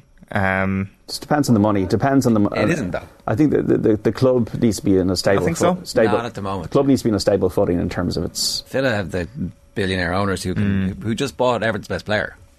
Yeah, fair. That's pretty. Until they actually missed Everton's best player, who was probably available at the time for. Anyway, John. All right, lads, take care of yourselves. More from John Duggan on Saturday afternoon on Off the Ball on News Talk. OTBM brought to you live each morning by Gillette Labs for an effortless finish to your day. Obviously, the Premier League is back. It's competition time.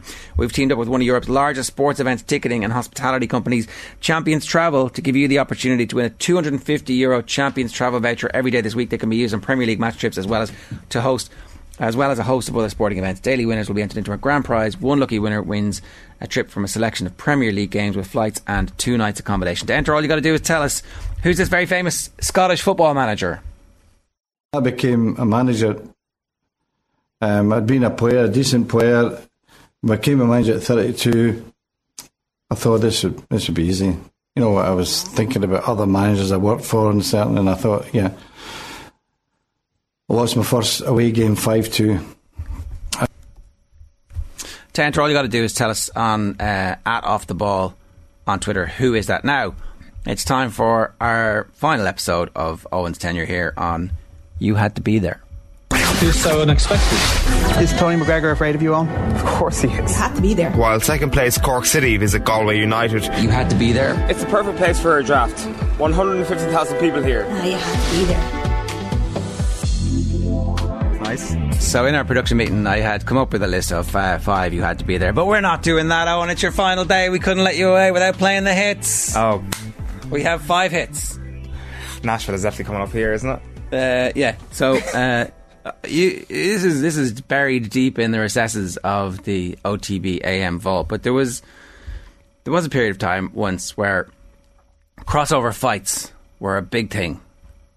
You know, like Jake Paul, the influencers, that kind of stuff. Oh that took off, and you could have been one of those. You could be doing pay-per-view now, getting concussions, for hundreds of millions if you just had followed through. Do you know what? Like, I'm not sure. Is there more you want to say first before I just like?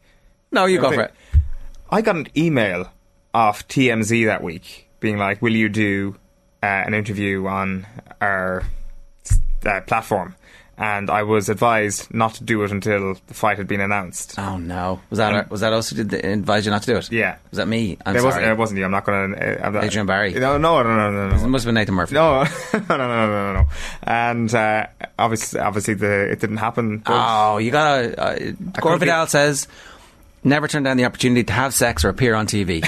And that is advice you must live your life by, particularly as you're going on holidays now. Yeah. If you can get on TMZ, you got to take it. It was mad. Like the Irish Sun did a couple of brilliant pieces throughout it. Like Barstool Sports had it up at one point, and like I was getting messages of people that I vaguely know from America being like, "We just appeared on Barstool," and that was pretty wild. Let's have a look. Achievement unlocked. As they say, but he's been back in the gym. Pow reads the Snapchat pencil on this pad work at the Boxing Academy there, and he posts up a video of said pad work. You'd kill him all. I think you'd take him. No. Genetics though. No? No. Could we go Tony McGregor into fighting Owen in blue collar boxing? That would raise a lot of money. Would you fight him, Owen? I would totally fight this guy. Would you? Yeah. I'm calling him out right now. Tony McGregor. Look down the lens on and tell him you're coming pad from. work is kind of terrifying. One more video, more pad work, I guess is how we'll tee this up.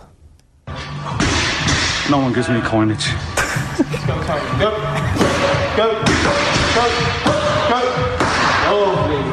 So there you go. In case you were ever wondering what makes Conor McGregor so great, there's your answer. Right, happy days. So, are you calling him out? You want to just do it down the lens? I'm not going to do it, Owen. That pad work kind of scared me, guys. So a minute ago you said you could take him. What? A minute ago you said you could take him. Yeah, I would, but then tell him you take him. I want to spare the poor old man's head. That's a joke. Oh, it didn't stop there though. That went further. Do we have another clip of this? No, is that no? Okay. There was a fight video made, and then a fight poster got made, and he accepted the challenge, and then you were in the Sun. It was like, and I hadn't realised it had gone all the way to Barstool, but unfortunately the fight didn't get made. Do you think he would have killed you? Yes. Yeah. Because we were going for it was supposed to be like a... This was real. We were getting down to venues and stuff. And yes, cause that's why I was told to hold off on doing the TMZ interview, because we could have used that to promote the actual fight when it was done, because it'd obviously be a massive platform and online viewers or whatever. So that's why I was told to hold off. So there was reason to it. In retrospect, you get it out on TMZ and then they check back in on you when the thing is announced, and they check back in again, and it's like... Yeah, that would have been the way to do it, but... that's not how it happened. It was supposed to be Valentine's Day, remember? It was supposed to be the Valentine's Day massacre, and I think it was just before Christmas maybe, because I remember going to Berlin around that time and Krakow, and I burst my face open around that time. So I remember thinking I have to get back and actually train. I've got 3 months. This is going to ruin it. As I realised with a triathlon a couple of years later and stuff like that, 3 months even from a base of zero is not enough to become a finely tuned athlete, it turns out. Number 4 is the Mayo documentary. We're just going to play this in full. We'll come back to you on the other side of this. It's only a minute and 30 seconds, but it's literally the greatest thing that we've ever done on any of our platforms in the 20 years that Off the Ball has existed. This is the high watermark. Enjoy. You're welcome along to Elvery's McHale Park here in Castlebar, where Mayo GAA have called an emergency county board meeting. Now, media are not permitted to attend that meeting, so you might be asking yourself the question, why am I here? Well, to be honest with you, I'm asking myself the same question. So the emergency meeting is taking place behind those doors at the moment. Rumour has it that there is a shoot-on-sight policy for any journalist that enters the room. You may have thought Ross Kemp in Afghanistan was something, but this is way bigger. Going into that room right now for me would be like living in the German Democratic Republic 35 years ago and trying to hop the Berlin Wall. A rather startling discovery here in McHale Park. As you can see, a lot of sand here on the back of this tractor. Where do you think this sand came from? That's right, it came from the graves they've already dug for the journalists at the back, those journalists that they find upstairs. So that right there behind me is where the meeting is taking place. You can see a little bit of light peeking through the curtains, but if you're a journalist who walks into that room, light will never peek into your life ever again. So we're here at the shop, and it turns out that controversially, Elvery's McHale Park only stocks yellow snacks. Where are the pink snacks at? Clearly the best snack. Also controversially, the shop is closed on what is one of the biggest nights in Mayo GAA's year. Couldn't catch me out though. Bring your own food ahead of the game. And I knew it would be an extra long meeting, so I've gone for a Twix Extra. Absolute 10 out of 10 chocolate bar. This was very good. You're allowed to laugh at your own stuff. No. That was a fun night. Mick Burns after that as well, a particular highlight. I'm trying to think what else kind of happened there. It was just I remember just being very cold and very lonely, and one of the county board officials invited me up to a separate office to go and have tea and sit down in the warmth, and I was like, I know what you're doing, you're trying to take me away, but actually I think he was just trying to be nice. And I think I tried to doorstep a few people from the county board that night, and they weren't having it. There was actual journalism done as well. What was it the end of the Rochford era? Was it the end of what was going on? It was 2019, so this the restart of the James Horan had just done 1 year, and it was over the benevolent fundraising. Oh, okay. That's what it was, and there was calls as a result of the fundraising to try and oust the county board. Right. And there were heads did roll after that for sure, and maybe there's still a little bit of ill feeling to this day. I imagine there'd have to be a bit of ill feeling to this day if heads rolled. So it was a fairly turbulent time in Mayo, and I think that was just Nathan's idea to send a reporter down there. There was somebody from one of the local papers, I do believe, there as well, who just popped in for a bit and was like, screw this, there's something happening, getting out of there. But I wasn't driving at the time, and I was staying down there for the night. I was like, what else would I be at? Like, I'm just going to stand here and wait for things to happen. Your food review videos was something that comes up all the time in feedback for your high water mark and best moments and stuff. I don't know if there's any specific food in Japan that sticks out for you.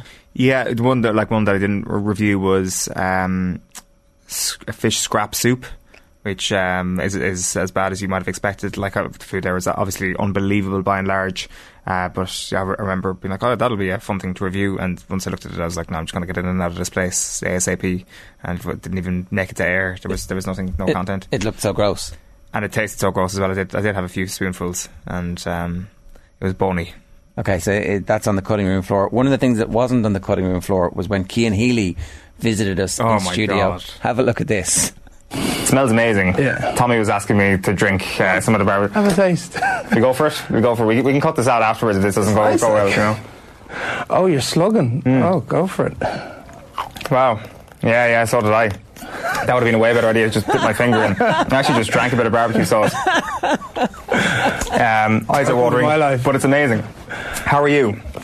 How are you?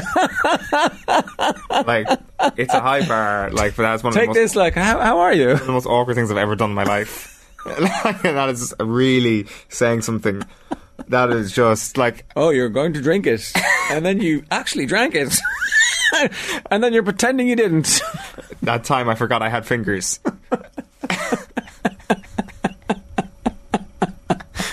And then the interview just proceeded as normal. And like I'd say the whole time your innards are like, well, maybe I should have had some steak with that. Yeah, like imagine what, like, Cian Healy goes out to the press guy afterwards. So how was the interview? It was weirdo. Totally normal. Biggest freak of all time. Yeah. He it's just a slug of the barbecue sauce. I don't know if that's going to help sales or not. It's good barbecue sauce. It was very good barbecue sauce, must be said. Yeah. You left that open one in the office in the studio for about a year afterwards. Oh my God, that's it lay there as an artifact to the majesty of the moment. I think it was right before the World Cup as well, and I was like, I've got to actually, deal with these people on a fairly regular basis. It's like they're like, oh, here comes Barbecue Sam. So was that where your food review started? Was that where you actually? I don't know. Possibly. The food reviews was that was an Adrian Barry kind of that was his idea. I think there had to be just an extra bit of content or something out there. The team that parties and bonds together stays together is the other adage that we've largely ripped off from other sports. We all grew up on those legendary nights out drinking that bonded teams together and made them stick forever. And some of our best nights out ever would have been at the Imros, for example. Oh my God. You're not going to do this, are you? The PPIs. And here's the thing, right?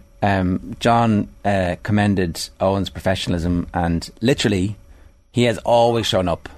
Every time he has been asked to show up, he has shown up and has always at least delivered something on the day. When it was there's no video for this, it's just audio. This is a sports bulletin on News Talk in, I don't know what year. 2016. Oh, you knew, right? Oh, I know exactly what this is. This is... Have a listen. Starting with soccer, and the Ireland squad will hold a run out later today ahead of their World Cup qualifier against Moldova tomorrow night. Shane Long is expected to take part in the workout at the Match Stadium after shaking off the knock he suffered during Thursday's win over Georgia. Jeff Hendrick, meanwhile, will also train with the squad. The Burnley midfielder has travelled to Moldova despite being suspended for tomorrow's game. Meanwhile, the Ireland under-19s are also on the qualifying trail. They face Gibraltar in their Group 4 clash today at 1pm. Later tonight here at home, the two top sides are back in action in the Airtricity League Premier Division. League leaders Dundalk host Sligo Rovers in Oriel Park, while second place Cork City visit Galway United. Both of those games will kick off at 7pm, while the action at the City Calling Stadium gets underway half an hour later as Longford Town host fourth place Derry City. In the First Division, Limerick will entertain Drogheda United at Markets Field, where there's a 5:30 kick-off, and Cove Ramblers entertain Cavan Teely from 7:15pm. In rugby, Connacht defeated Ulster last night in the first of this weekend's Inter-Pro derbies in the Guinness Pro 12. Pat Lam's side registered a bonus point on their way to a 30 points to 25 win at the Sports Ground, which saw Ulster suffer their first defeat of the season. Yeah. This afternoon, the focus switches to the Aviva, where Leinster and Munster will renew their rivalry for the Guinness Pro 12. Kick-off at the Aviva Stadium today is at 2:05.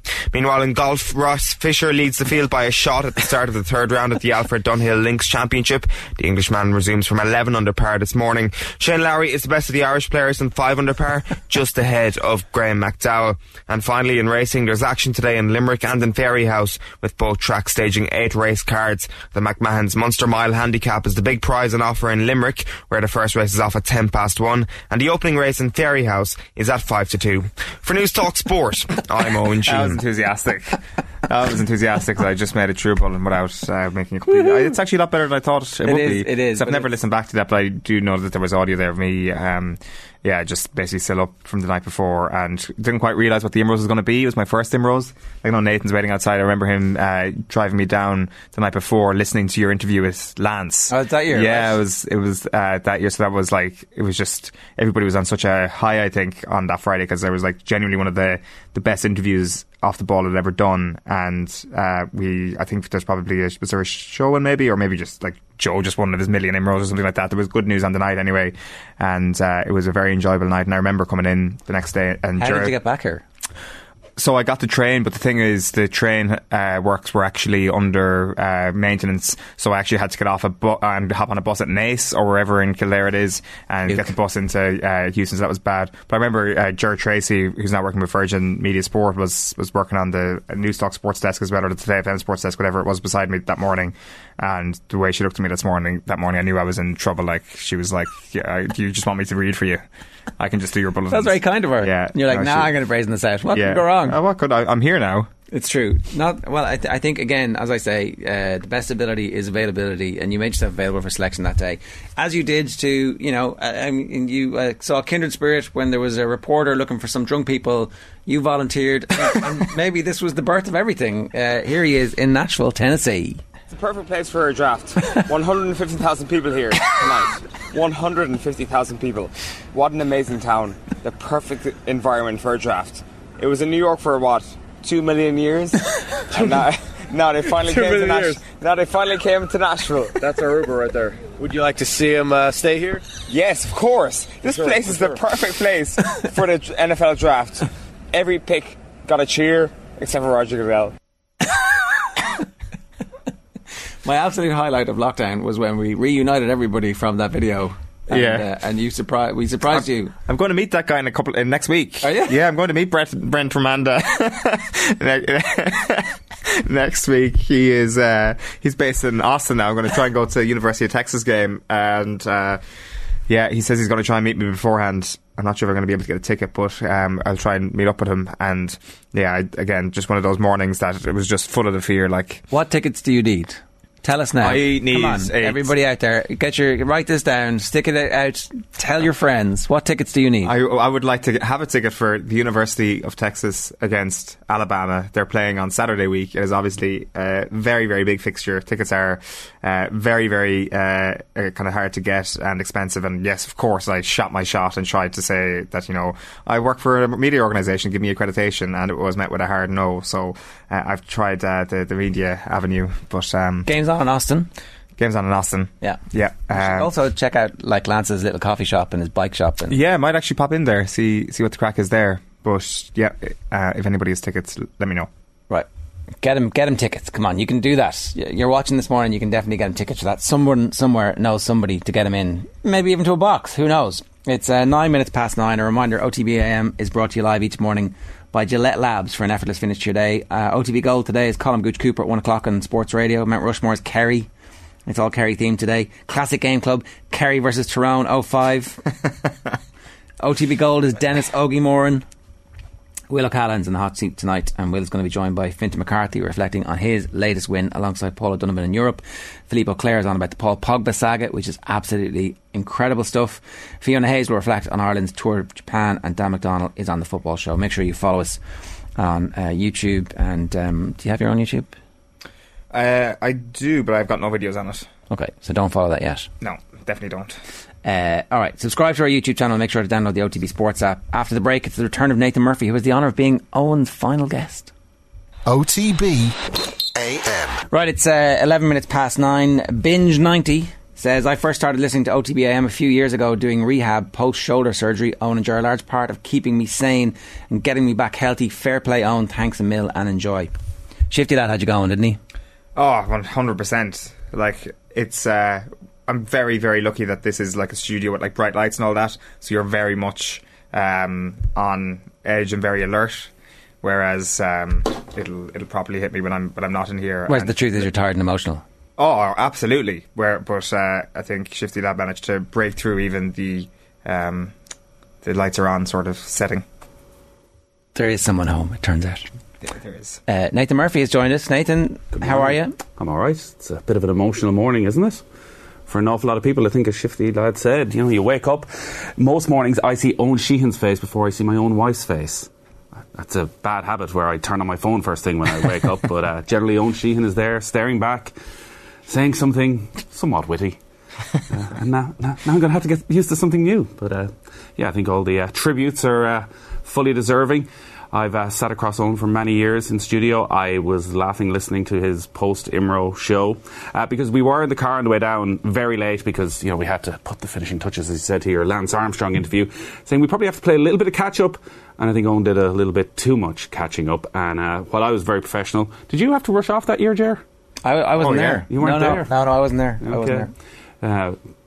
We were doing the news round on the Saturday afternoon. None of you were around. You all had left. Lance didn't happen until quite late in the afternoon, and you'd already... No, I was there. I was literally standing in the studio watching. Oh, did you? I put Lance Wow. In Ger's head, you see, only one person was involved. I thought you were all like... Yeah, like nobody else had anything to do with it. It's all me, baby. All me. What? Zeb and JP were in the box for sure. Right. Nathan was there as well. We're obviously a very professional organisation, but there's nothing more glorious than when you're sitting in studio at 1:10 on a Saturday post-IMRO Awards and you're staring at Owen Sheehan and you can... You were on as well the next day? I was presenting. Oh. I got the tray. We have to get a clip of that. No, I was actually okay. I was somewhat professional, but it was totally overshadowed. It's that key thing of... You know, you can be as hungover as you want as long as there's somebody worse than you in the room. And Owen Sheehan was most definitely that person. So I think we prolonged the news round for as long as possible so he couldn't make a dash from the studio. Yeah, I learned a lot from that particular experience. It turns out radio journalists kind of take things too far all the time. Yeah. Like today. Exactly. What a time to leave. Kerry All-Ireland champions. Arsenal top of the league. Ireland women's football team about to qualify for a World Cup. Yeah. In Australia. Yeah. Ireland... favourites for the Rugby World Cup now that everything has gone to shit everywhere else. It's next year, though. Well, I couldn't help but notice his timing. I'm leaving for 1 year. He will return exactly just as the Rugby World Cup is about to get underway. You can't go back. The drunken fans in France are not going to be the same as the drunken fans in Japan. You don't think so? They'll be putting it on like the second or third season of Big Brother. Just didn't work. Well, we'll see about that. There's only one way to find out. What are the drunken fans like in Australia? Liamo 345, they're the ones you want. I'm devastated, Owen. As a fellow Kerry man, I'll miss you doing the yerring on behalf of us all. All jokes aside, you'll be a serious loss to all our mornings. Best of luck, Kiriaboo. When is Ger off in his travels? One down, one to go. Like the last Lord of the Rings, the two should go together in a blaze of Ivamec and flannel shirts. GoFundMe page set up for Ger to leave. Shaky Amo's back again. I'll give you... you're the one person I will give the digits of my bank account to, Shaky Amo, if you do set up a GoFundMe. It's amazing how uncomfortable all the love is making Owen. Just make sure Newstalk Columbia don't swoop in with a big money offer. Enjoy, well deserved, says Brother 3. It is funny how cloyingly Irish male this whole thing is, where it's like, yeah, it was all be grand, yeah. Did well, yeah, fair play to you. Oh, well done, on you go. I mean, just come back in one piece. So the wild oats and come back. Yeah, it has been probably the disgustingly Irish male, to be fair. But what was the highlight, Owen? Ooh, that's a good question. Just waking up every morning and walking into the studio and seeing Ger's face is a great answer. Yeah, it's hard. It's hard to know. Like, I mean, it's when you get the opportunity to like cover a Rugby World Cup, it's very hard for that not to be the highlight. And I say that like specifically to that sport because you did Rugby World Cup in 2015. You've got all this time between quite the same success story. You've got all this time between games. People need a full week of recovery, and you've got like these kind of this build up to the weekend. Ireland seems to be playing every weekend. Maybe they did 1 or 2 midweek games, and the midweeks were kind of like obviously a lot of press conferences, but also time to like actually do different bits and pieces with your time in what was a pretty interesting country. And it was for a long time. It was like 6 weeks in the end. I kind of regret coming home early as I did. I should have just stayed on holidays for a while, but it is what it is. And that's my. He all-nighted it all the way through to the plane as well. That was that was good trip. Hanoi Tripper, I've been following OTB from Sydney. I love the show, guys. Thanks, Owen, for all the great work. Good luck with future endeavours. We might see you in Sydney at some point, Hanoi Tripper. Declan 1000 says, I always listen to OTB AM during my morning run. I'm worried my pace is going to drop off listening to Just Jer. Happy trails, Owen. And the last one for now. Best of luck, Owen, on your big trip. I watch you and Jer most nights down here in Melbourne. I love the show. All around the world. Yeah, that's right. I think, to be honest, the last week or two, that sort of stuff has actually been completely mental, seeing just any sort of amount of nice messages, because while I just said a moment ago you definitely feel like you're in a studio and you're definitely on, it doesn't feel like that half the time as well. It does feel like you're just having a chat with your mates, which was just the way it's tended to be, rather than actually broadcasting to people. So it's somewhere in the middle there, I guess. Adrian Barry, good afternoon, good morning to you. I thought this was Nathan Murphy. I can see he's the only one I can see in camera here, and I can see that he's slightly eating away at him, that he's getting no time to talk about Rory or Mayo. How selfish of you, Owen. It's all right. Listen, I'm able to, be second in command here. You should have taken that lead on a Friday morning. Sometimes maybe given him a bit more airtime, and he might have been going. It's a lot of is this a particularly touchy time for the company? I didn't think so. It turns out it is, right? His exit interview was interesting. Yeah. Go on, Adrian. Good morning to you. I've enjoyed this morning's show. It's been great. I think maybe the highlight is Owen saying to his family, "Thanks for coming on." yeah, that was awkward for me. I was just not good at any of this sort of stuff. I think it's amazing because the Brian O'Driscoll goodbye comparisons have been made, obviously, but at least Brian O'Driscoll was leaving forever and was never going to be heard of again. Owen's coming back in a year. And also, on top of that, he's already agreed this morning that he's definitely coming back, number one, and he's going to do, is it a daily blog or a weekly blog? Or we're going to be hearing from you all the time anyway. So it feels like a disinvitation. No, it's not. It's absolutely not. Go and stay away. I've also, listening to some of the comments this morning, I've enjoyed the viewers, as George has pointed out there, taking the opportunity, not just to give Owen a pat on the back, but to give the rest of us a kick in the arse. That's really impressed me over the last while. But on a serious note, I would say that, to repeat a lot of what has been said,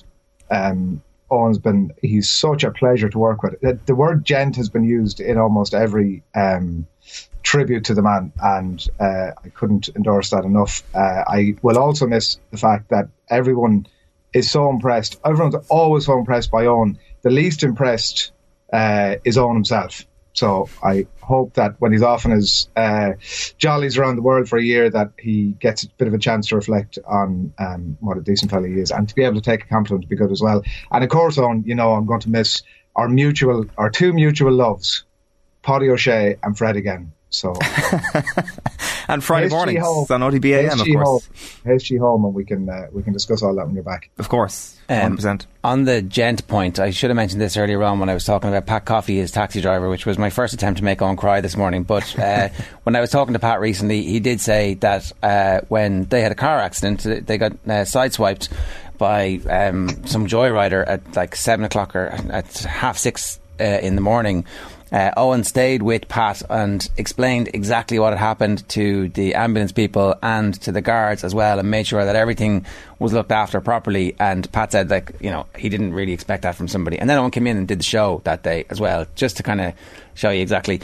Really, we should have said, no, go home, take it easy, but we were like, are you okay? Instead of sending you home. But that Pat made a point of saying that you stayed with him and looked after him. So that's literally nothing at all. But yeah, that was if you go back and listen to that, maybe that's like a concussed morning on OTB AM, the drunken one after the Imros. That could be just as entertaining. Go ahead. One of the other things that could have made our list today: Owen retiring, Joe Canning or not, will never be forgotten since Vincent Spillane. Best of luck on the journeys. Yeah, that was pretty. I wasn't here that morning. What exactly happened? I interviewed Joe Canning and asked him, was he retiring? And he basically said, I haven't made my mind up yet. And then the print journalists half an hour later and retired to them. And the press release was actually already written. Yeah. It was in the inboxes. It was like that Roy Keane story. He's like, I'm not signing for you. What? Okay. Best of luck, Owen. You'll be missed on the crappy quiz. A lot of people wondering about the power rankings and what's going to happen to them. All of this is to be decided. X Factor style. Yeah. Over the coming weeks. Yeah. Have you mentioned the Glen Sound story on air? Oh, no, come on. So, obviously told this, I was kind of like put on the spot last week in the Boar's Head, and like obviously didn't have anything to say, so I just kind of remembered like one of my favourite moments working here. So everybody here has been very good to me, to say the very least, and they've given me loads of opportunities. And one of my first opportunities was to report on GAA matches at the start of 2016, I think it was. So I was doing Kerry matches. They'd give me the radio equipment, and I'd go down somewhere in the country, and I'd bring the equipment back into work. And I was coming into work one morning from the north side, got on Dublin bus, and I was sitting downstairs. I saw one of my mates walk upstairs, so I went upstairs to join him, have a chat with him, and came back down the stairs, left the radio equipment on the bag rack in the bus. Radio equipment, of course, famously very, very, very expensive, probably like half a year's wages. Go into the office for a while, and I'm like, oh, God damn it, I left it on the bus. No worries, I'll get onto Dublin bus. And they were like, no bother at all. They'll be driving back to the city centre, hop onto that Dublin bus and get your Glen Sound back for yourself. And sure enough, when I got there, it was gone. And I had to go to the guards, report that this thing was missing, and they actually managed to find CCTV footage of a man near East Wall taking the massive Glen Sound off the bus and walking away with it. So there is obviously a pirate radio station currently somewhere in East Wall using state-of-the-art radio commentary equipment after what was, I'd say, my first or second gig. To tell the lads here that I'd gone upstairs and left my radio equipment unattended on a Dublin bus, I genuinely thought my career was over. Adrian Barrett. It is now. Yeah, well, there you go. Oh, I stood all over your punchline, sorry. Not the first time that's happened. May well be the last. Adrian, I think you might have been his boss last stage. One of the best decisions you ever made not to fire him. Well, yeah, I mean, what Owen isn't aware is obviously there was, high-powered meetings in the aftermath of all that where we were throwing all that up in the air. I was amused when he retold that story about how he was like, there was an insurance person this insurance man in the room. Yeah, I didn't realise at the time it was one of his colleagues. They were just making sure that he hadn't actually stole it for, whatever, himself. I was remarkably taken aback by how sound everybody was about that thing, because that was just horrific. I think Joe Malloy started calling me Glenn for a while after that because of the missing Glen Sound. It cost about $5,000. It's fine. Yeah. Oh Adrian, last word to you. Is there anything else you want to say? No, listen, good luck on. I'll be talking to you down the track and really looking forward to hearing from you. So you're in this classic mode now this morning where you're saying yes to everything. Yes, I'll be back. Sure, I'll do weekly updates. And then once you get in that plane, you'll be like, screw you, whatever, and we'll never hear from you again. But yeah, but no, this is an opportunity for me to tell you how amazing you are as well, right? I mean, this is something that I wanted to do. I'm glad you brought Adrian on the line because I vividly remember my first opportunity with Off the Ball and Newstalk was a coffee with Ger and Adrian when I was in, second year of college, and it went well. Started to pick up a little bit of work, and I remember I was going to go home for that summer that year to work in a hotel in Killarney or something. It was the summer of the World Cup, and Ger here at the table made every single effort to ensure that I got enough shifts in this place, writing a live blog no less to the millions of people who read that, covering the World Cup day in day out, so I could actually afford to live in Dublin and I could actually afford to try and craft out a bit of a career before I actually finish college. And without that happening, I don't know what would have happened. In the Irish, that picture you put up earlier on of me in a radio studio, as I said, I was like, everybody wants to emigrate, and that was very much the plan. I was like, this thing can never work out. This show that I've listened to for my entire life, this thing will never work out that I could get a full-time job with them, as a researcher or whatever. And sure enough, it happened a few months after that, and there's no chance it would have happened without that day with Adrian and Ger and the opportunity they gave me. And there's a million other different things that I could say that kind of mark out how brilliant the two lads are, and the third man in studio as well, obviously, as well. I would say almost one of the best lads at giving an opportunity to people, and I know that other people in this company would absolutely attest to that, especially when it comes to getting your first opportunities on air and all that sort of stuff. Got to the studio there while I wasn't looking. I didn't. Did what? The Cullum slip in the studio there while I wasn't looking. So yeah, no, just I couldn't say brilliant enough things about the three lads here in studio, and I'm going to absolutely forget anybody who isn't in here, but like a special mention to everybody who's like worked on OTBAM down through the years. I know we've got Colm and Ken inside in the box right now, two brilliantly talented men. Obviously Colm's come in on the back of Tommy Rooney, the Meath Hillbilly, and has done just brilliant things with this show as well. Two phenomenal producers. And then sitting at the other end of the glass post-COVID now on the Vision mixing machine is Emma Carroll, who is the absolute beating heart of, I would say, Team OTB, let alone OTBAM at this stage. And like, there's just no chance we would be, I guess, able to talk to one another if it wasn't for people like them, because it's they do all the hard work and we do the very easy thing, which is talking absolute nonsense day in, day out. Like the likes of people from Jojo to Peter Malloy and everybody who's worked behind that glass, they've all been amazing. They've worked on this specific show. I know that if I start broadening it beyond this show, it'll just get to a point where I'm going to start forgetting names. But there are so many people that are genuinely brilliant who work for this company as well, and I've spoken for quite a lot of time there, I've just realised. That was very good though, yeah, well done. Thank you very much, Owen. I think a feeling has always been mutual from the very start.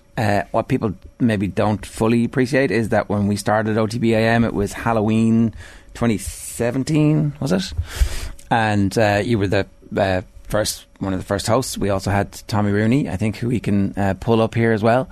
And morning. I don't know if you were familiar, but outside a lot of the noise was, that's the stupidest idea of all time. What are those clowns doing? What have they're investing money in an internet video. That is, we all know videos failed, but here we are with like hundreds and hundreds and hundreds of people watching live every second, and then 700,000 listens every month on podcast, and we've built an entirely new show. There's no way, Owen, that we would have done it without you.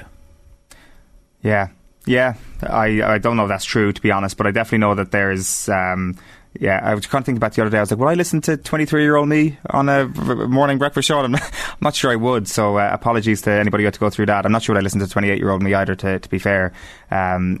Just the sort of unbelievable level of imposter syndrome, which definitely still exists, but just doesn't exist as much as it used to. And for lads like Ger and Tommy to actually be so unbelievably encouraging when I was a lot shitter than I am right now at what I do, maybe still shit, but just a lot shitter at what I do, was absolutely remarkable, and just brilliant. Two brilliant motivators, and no idea is a bad idea except for a couple of really, really bad ideas and that sort of thing. Like they were always mine though. Yeah, well, I should have probably kind of like prepared something more to say, but I just couldn't speak highly, especially of the two lads, Ger and Tommy. Like when this show started, it was like, holy crap, what is this thing? How long is this thing going to last? And maybe it speaks to like a negative mindset, but I think in the back of my head I always kind of knew that I would maybe go travelling or something like that, but I assumed that I would get sacked, or I assumed the show would go down the toilet, like the new morning TV show that I'm now half of. I was like, surely I'm going to be responsible for this thing going absolutely terribly. And I was like, at that point then, or when I get cancelled or something like that, I will then go travelling. And it is heartbreaking to actually be like, oh, things are actually going well, and I still want to scratch this itch. And I feel very unappreciative and very stupid to be doing this, but it's done now. Tommy, good morning to you. Morning, guys. Owen Sheehan, you're not a man of few words, but you've kept that close to your chest over the last little while. That was absolutely beautiful. But do you know what? I have such respect for you for what you've done over the last number of years. It's not easy getting up and putting your neck on the chopping block every morning, chatting. Jared might be rising you might be rising Jared. You never know where you guys' conversations are going to go some mornings. It's incredible what you've done over the last couple of years, and what you've done with OTBAM and Off the Ball. And I know you mentioned the trip around Japan. Like, that was absolutely incredible, the coverage you brought back then. None of that is easy. Getting up every morning, having your say on sport, having your say on what people are passionate about and what they care about, annoying some people, rising them. That's not an easy thing to do, but you did it incredibly well, and you produced some amazing pieces over the years. I do have one question for you. I'm not sure what sort of influence you're going to exert over your replacement. Is there any chance we might get a bit of an Alex Ferguson, this is your new co-host now? Is there any chance we might get some X Factor auditions for the latest host of the Power Rankings, or the new quiz? Are you going to have an influence over who takes over? Because, Owen, this is your legacy. Never mind, this is your life. This is your legacy, my man. You've done an incredible job over the last couple of years, and geez, you'll be missed. Yeah, your job now is to get behind the new presenters. Like that's one of the things as well, is that just the level of talent in this place is absolutely remarkable. Like the two lads obviously in the studio with me, Tommy Rooney, like showing up and just taking the football pod and being like, you know what, I'm a top class GAA broadcaster out of nowhere after sitting behind the other side of the glass for years and years. Absolutely unbelievable. And it's not just talent, but Tommy, it's unbelievable graft and hard work. And when it comes to everybody else that you hear on the output, it's absolutely the same. Like what they're doing with PM at the moment is brilliant. Like when you've got the likes of like Arthur and Ronan in studio with Mick and Joe, like there's just some brilliant stuff happening at the moment, and I've absolutely zero question that whoever is going to be sitting in the seat will do a much better job.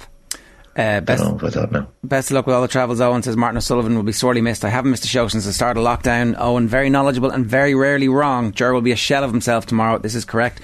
Rick Jagger says, I hadn't thought about this at all. Rick Jagger says, best of luck, Owen. No more eye candy from 7:30am anymore. Owen, the thirst trap Sheehan. Oh yeah, there you go. That's you me. need to find that audience when you go travelling. Oh yeah. Oh, he will. He will find that audience. Please just judge me on my personality, not my looks, for once. Hasta la vista, Owen. Enjoy yourself. We hope to hear updates of the trip and experience. Maybe an Owen hour once a week, talking about his experiences at match days in South America, says Mark Kohler. There's loads more. Every bloke over 45 is jealous as hell, says Neil McEnany. Good luck, Owen. Love you, Owen. Keeping an eye out for Arcade Fire tickets on Toutless. We'll text if they go below 50. Rachel says hi. Shane O'Mahony. Are you going to Arcade Fire tonight? I don't think so, unfortunately. Because you don't have tickets? I just have a little bit too much to do. Could anybody get Owen easy tickets, like a box or something, at Arcade Fire tonight? Come on. I have 2 tickets. I'd like to give them to you, but I just want to go. You myself. want to go see Arcade Fire? Yeah, it'll be my leaving present, but it'll be good. And then people asking, where's he going? Ger, longest best man speech ever. Great job, says Neil McEnany. I do like the thought of the weekly check-in as Owen's hair grows ever longer and the beard gets bushier and the eyes become a bit droopier. Yeah, let's do it. There's also the question of how soon is too soon for him to come back. Yeah. There was that awkward situation with somebody who may be sitting outside who worked in Newstalk, who we all gave the $5 or $2 and came back after 3 months and we're like, do we get the money back? Do we get the money back? You can't take all the cash to go and then just rock back in 3 months later. Surely we should have had Joe Canning announce Owen's retirement to return the favour. That was the one message that we should have actually got. That was, sorry, well, we weren't thinking. Well, but by converse, and it's unfortunate that it never came out on air, but I actually think Owen forced Joe to retire that day. That doesn't make it any better.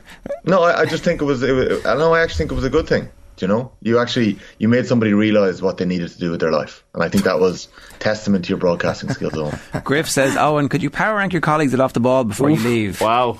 Yes, I could. Not on air. Kerry Mafia are going global with huge thanks to you, Owen, says Alan O'Flynn. Look, the love is coming in. There's too much now, and also catch a Flamengo game in the Maracana, north or south for Chaos, east or west for Cam. It's an experience, says Ronan Brady. Have a great trip. Owen was fantastic. Hope he's back soon. Enjoy, Owen. Have a blast. Quick one before you go. What's the new address in El Salvador to send the crappy quiz postcards to? Cool. Just, I think, slide into the DMs. Careful on the lingo you pick up, Owen, or you will be banned. Ultimately, where does OTB go from here? We've one more bit on the far side of this final montage to do. Have a look. Owen's leaving, everybody, because he won't say it. I'm going to say it. Jesus, lads, what happened? The cliche. Sorry, am I ruining you had like a carefully orchestrated plan for what this... Yeah, comunicado oficial. What happened? How can this happen? We just need to get a final answer now. Is this a dream or what's the story like? Is this... If you're a journalist who walks into that room, light will never peek into your life ever again. What I always say, Neil, is that you're better off being miserable in work than being miserable outside of it. Are you sure, 100% positive you want to do this? Tommy was asking me to drink some of the bar. Have a taste. You go first. You know, how can this happen? Japanese people, very friendly. Japanese cats, pricks. Listen, interviewing drunk fans is the most pleasant experience in the world. Murray Kinsella knows what he's talking about. O'Sheen doesn't, does he? Like, what have I done wrong?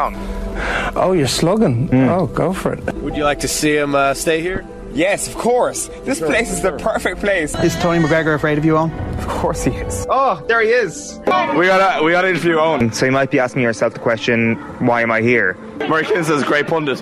How can this happen? Well, to be honest with you, I'm asking myself the same question. That would have been a way better idea, just dip my finger in. It's a pleasure to be on your show. Going into that room right now for me would be like living in the German Democratic Republic 35 years ago and trying to hop the Berlin Wall. How can this happen? How can this happen? Eyes are watering. Don't care. Getting some culture in. How can this happen? So we're running out of time here. It'll feel like a bottle of whiskey is smashed over your head when I'm finished with you, Tony. It's the end of the road. Ultimately, the question is, where do we go from here? I mean, where do we go from here?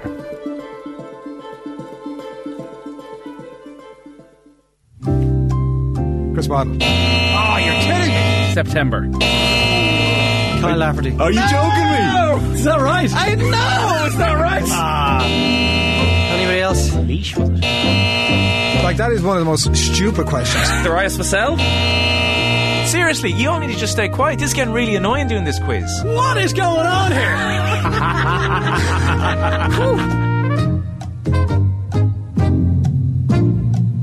Welcome along to the shoutiest segment on Irish radio. It is the scintillating, it's the stupefying, it's the splendido, crappy quiz. Every Friday we pit three of Team Off the Ball up against each other in a no-holds-barred quiz of sporting factoids at the end of the week. Allow me to welcome today's contestants. Yuri Geller.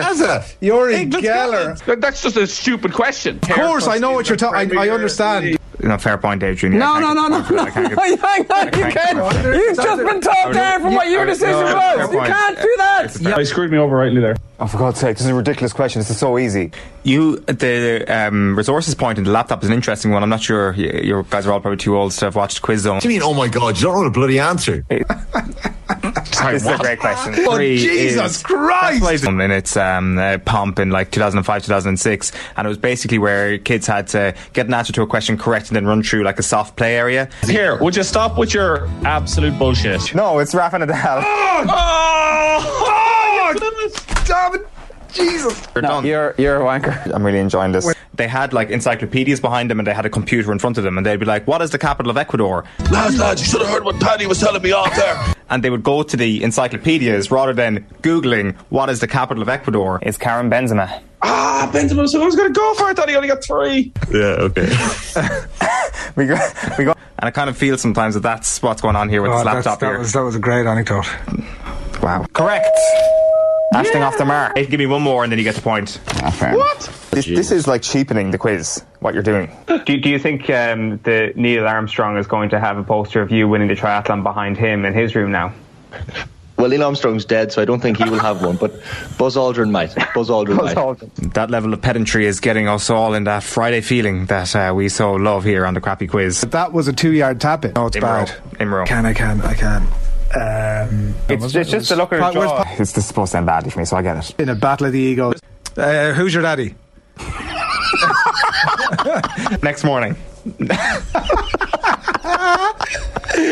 This is next Tuesday. Next Tuesday, 7:30. See you next Tuesday. Here. See you then. Have a great weekend, Stephen Ward. Now. I won the quiz. Okay. It's like my puppy is being murdered in front of my eyes here. That was our final montage. Oh, and I have to say, like most Irish men, you're an incredibly hard person to buy a present for. And I nearly tracked down the original, but this is the 1998 Adidas version of the Kerry jersey. Amazing, thank you so much. Wrapped it up beautifully. Which we expect to be at the top. Here, open it there quickly so we can actually. Which we expect to see on the top of Machu Picchu, in the Maracana, and wherever else you're going. Glorious, look at that. Thank you so much. Ladies and gentlemen, Owen Sheehan, take it away. That's it.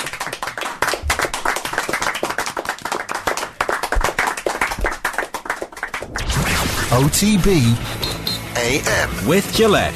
Get into your flow with the new Gillette Labs Razor with exfoliating bar.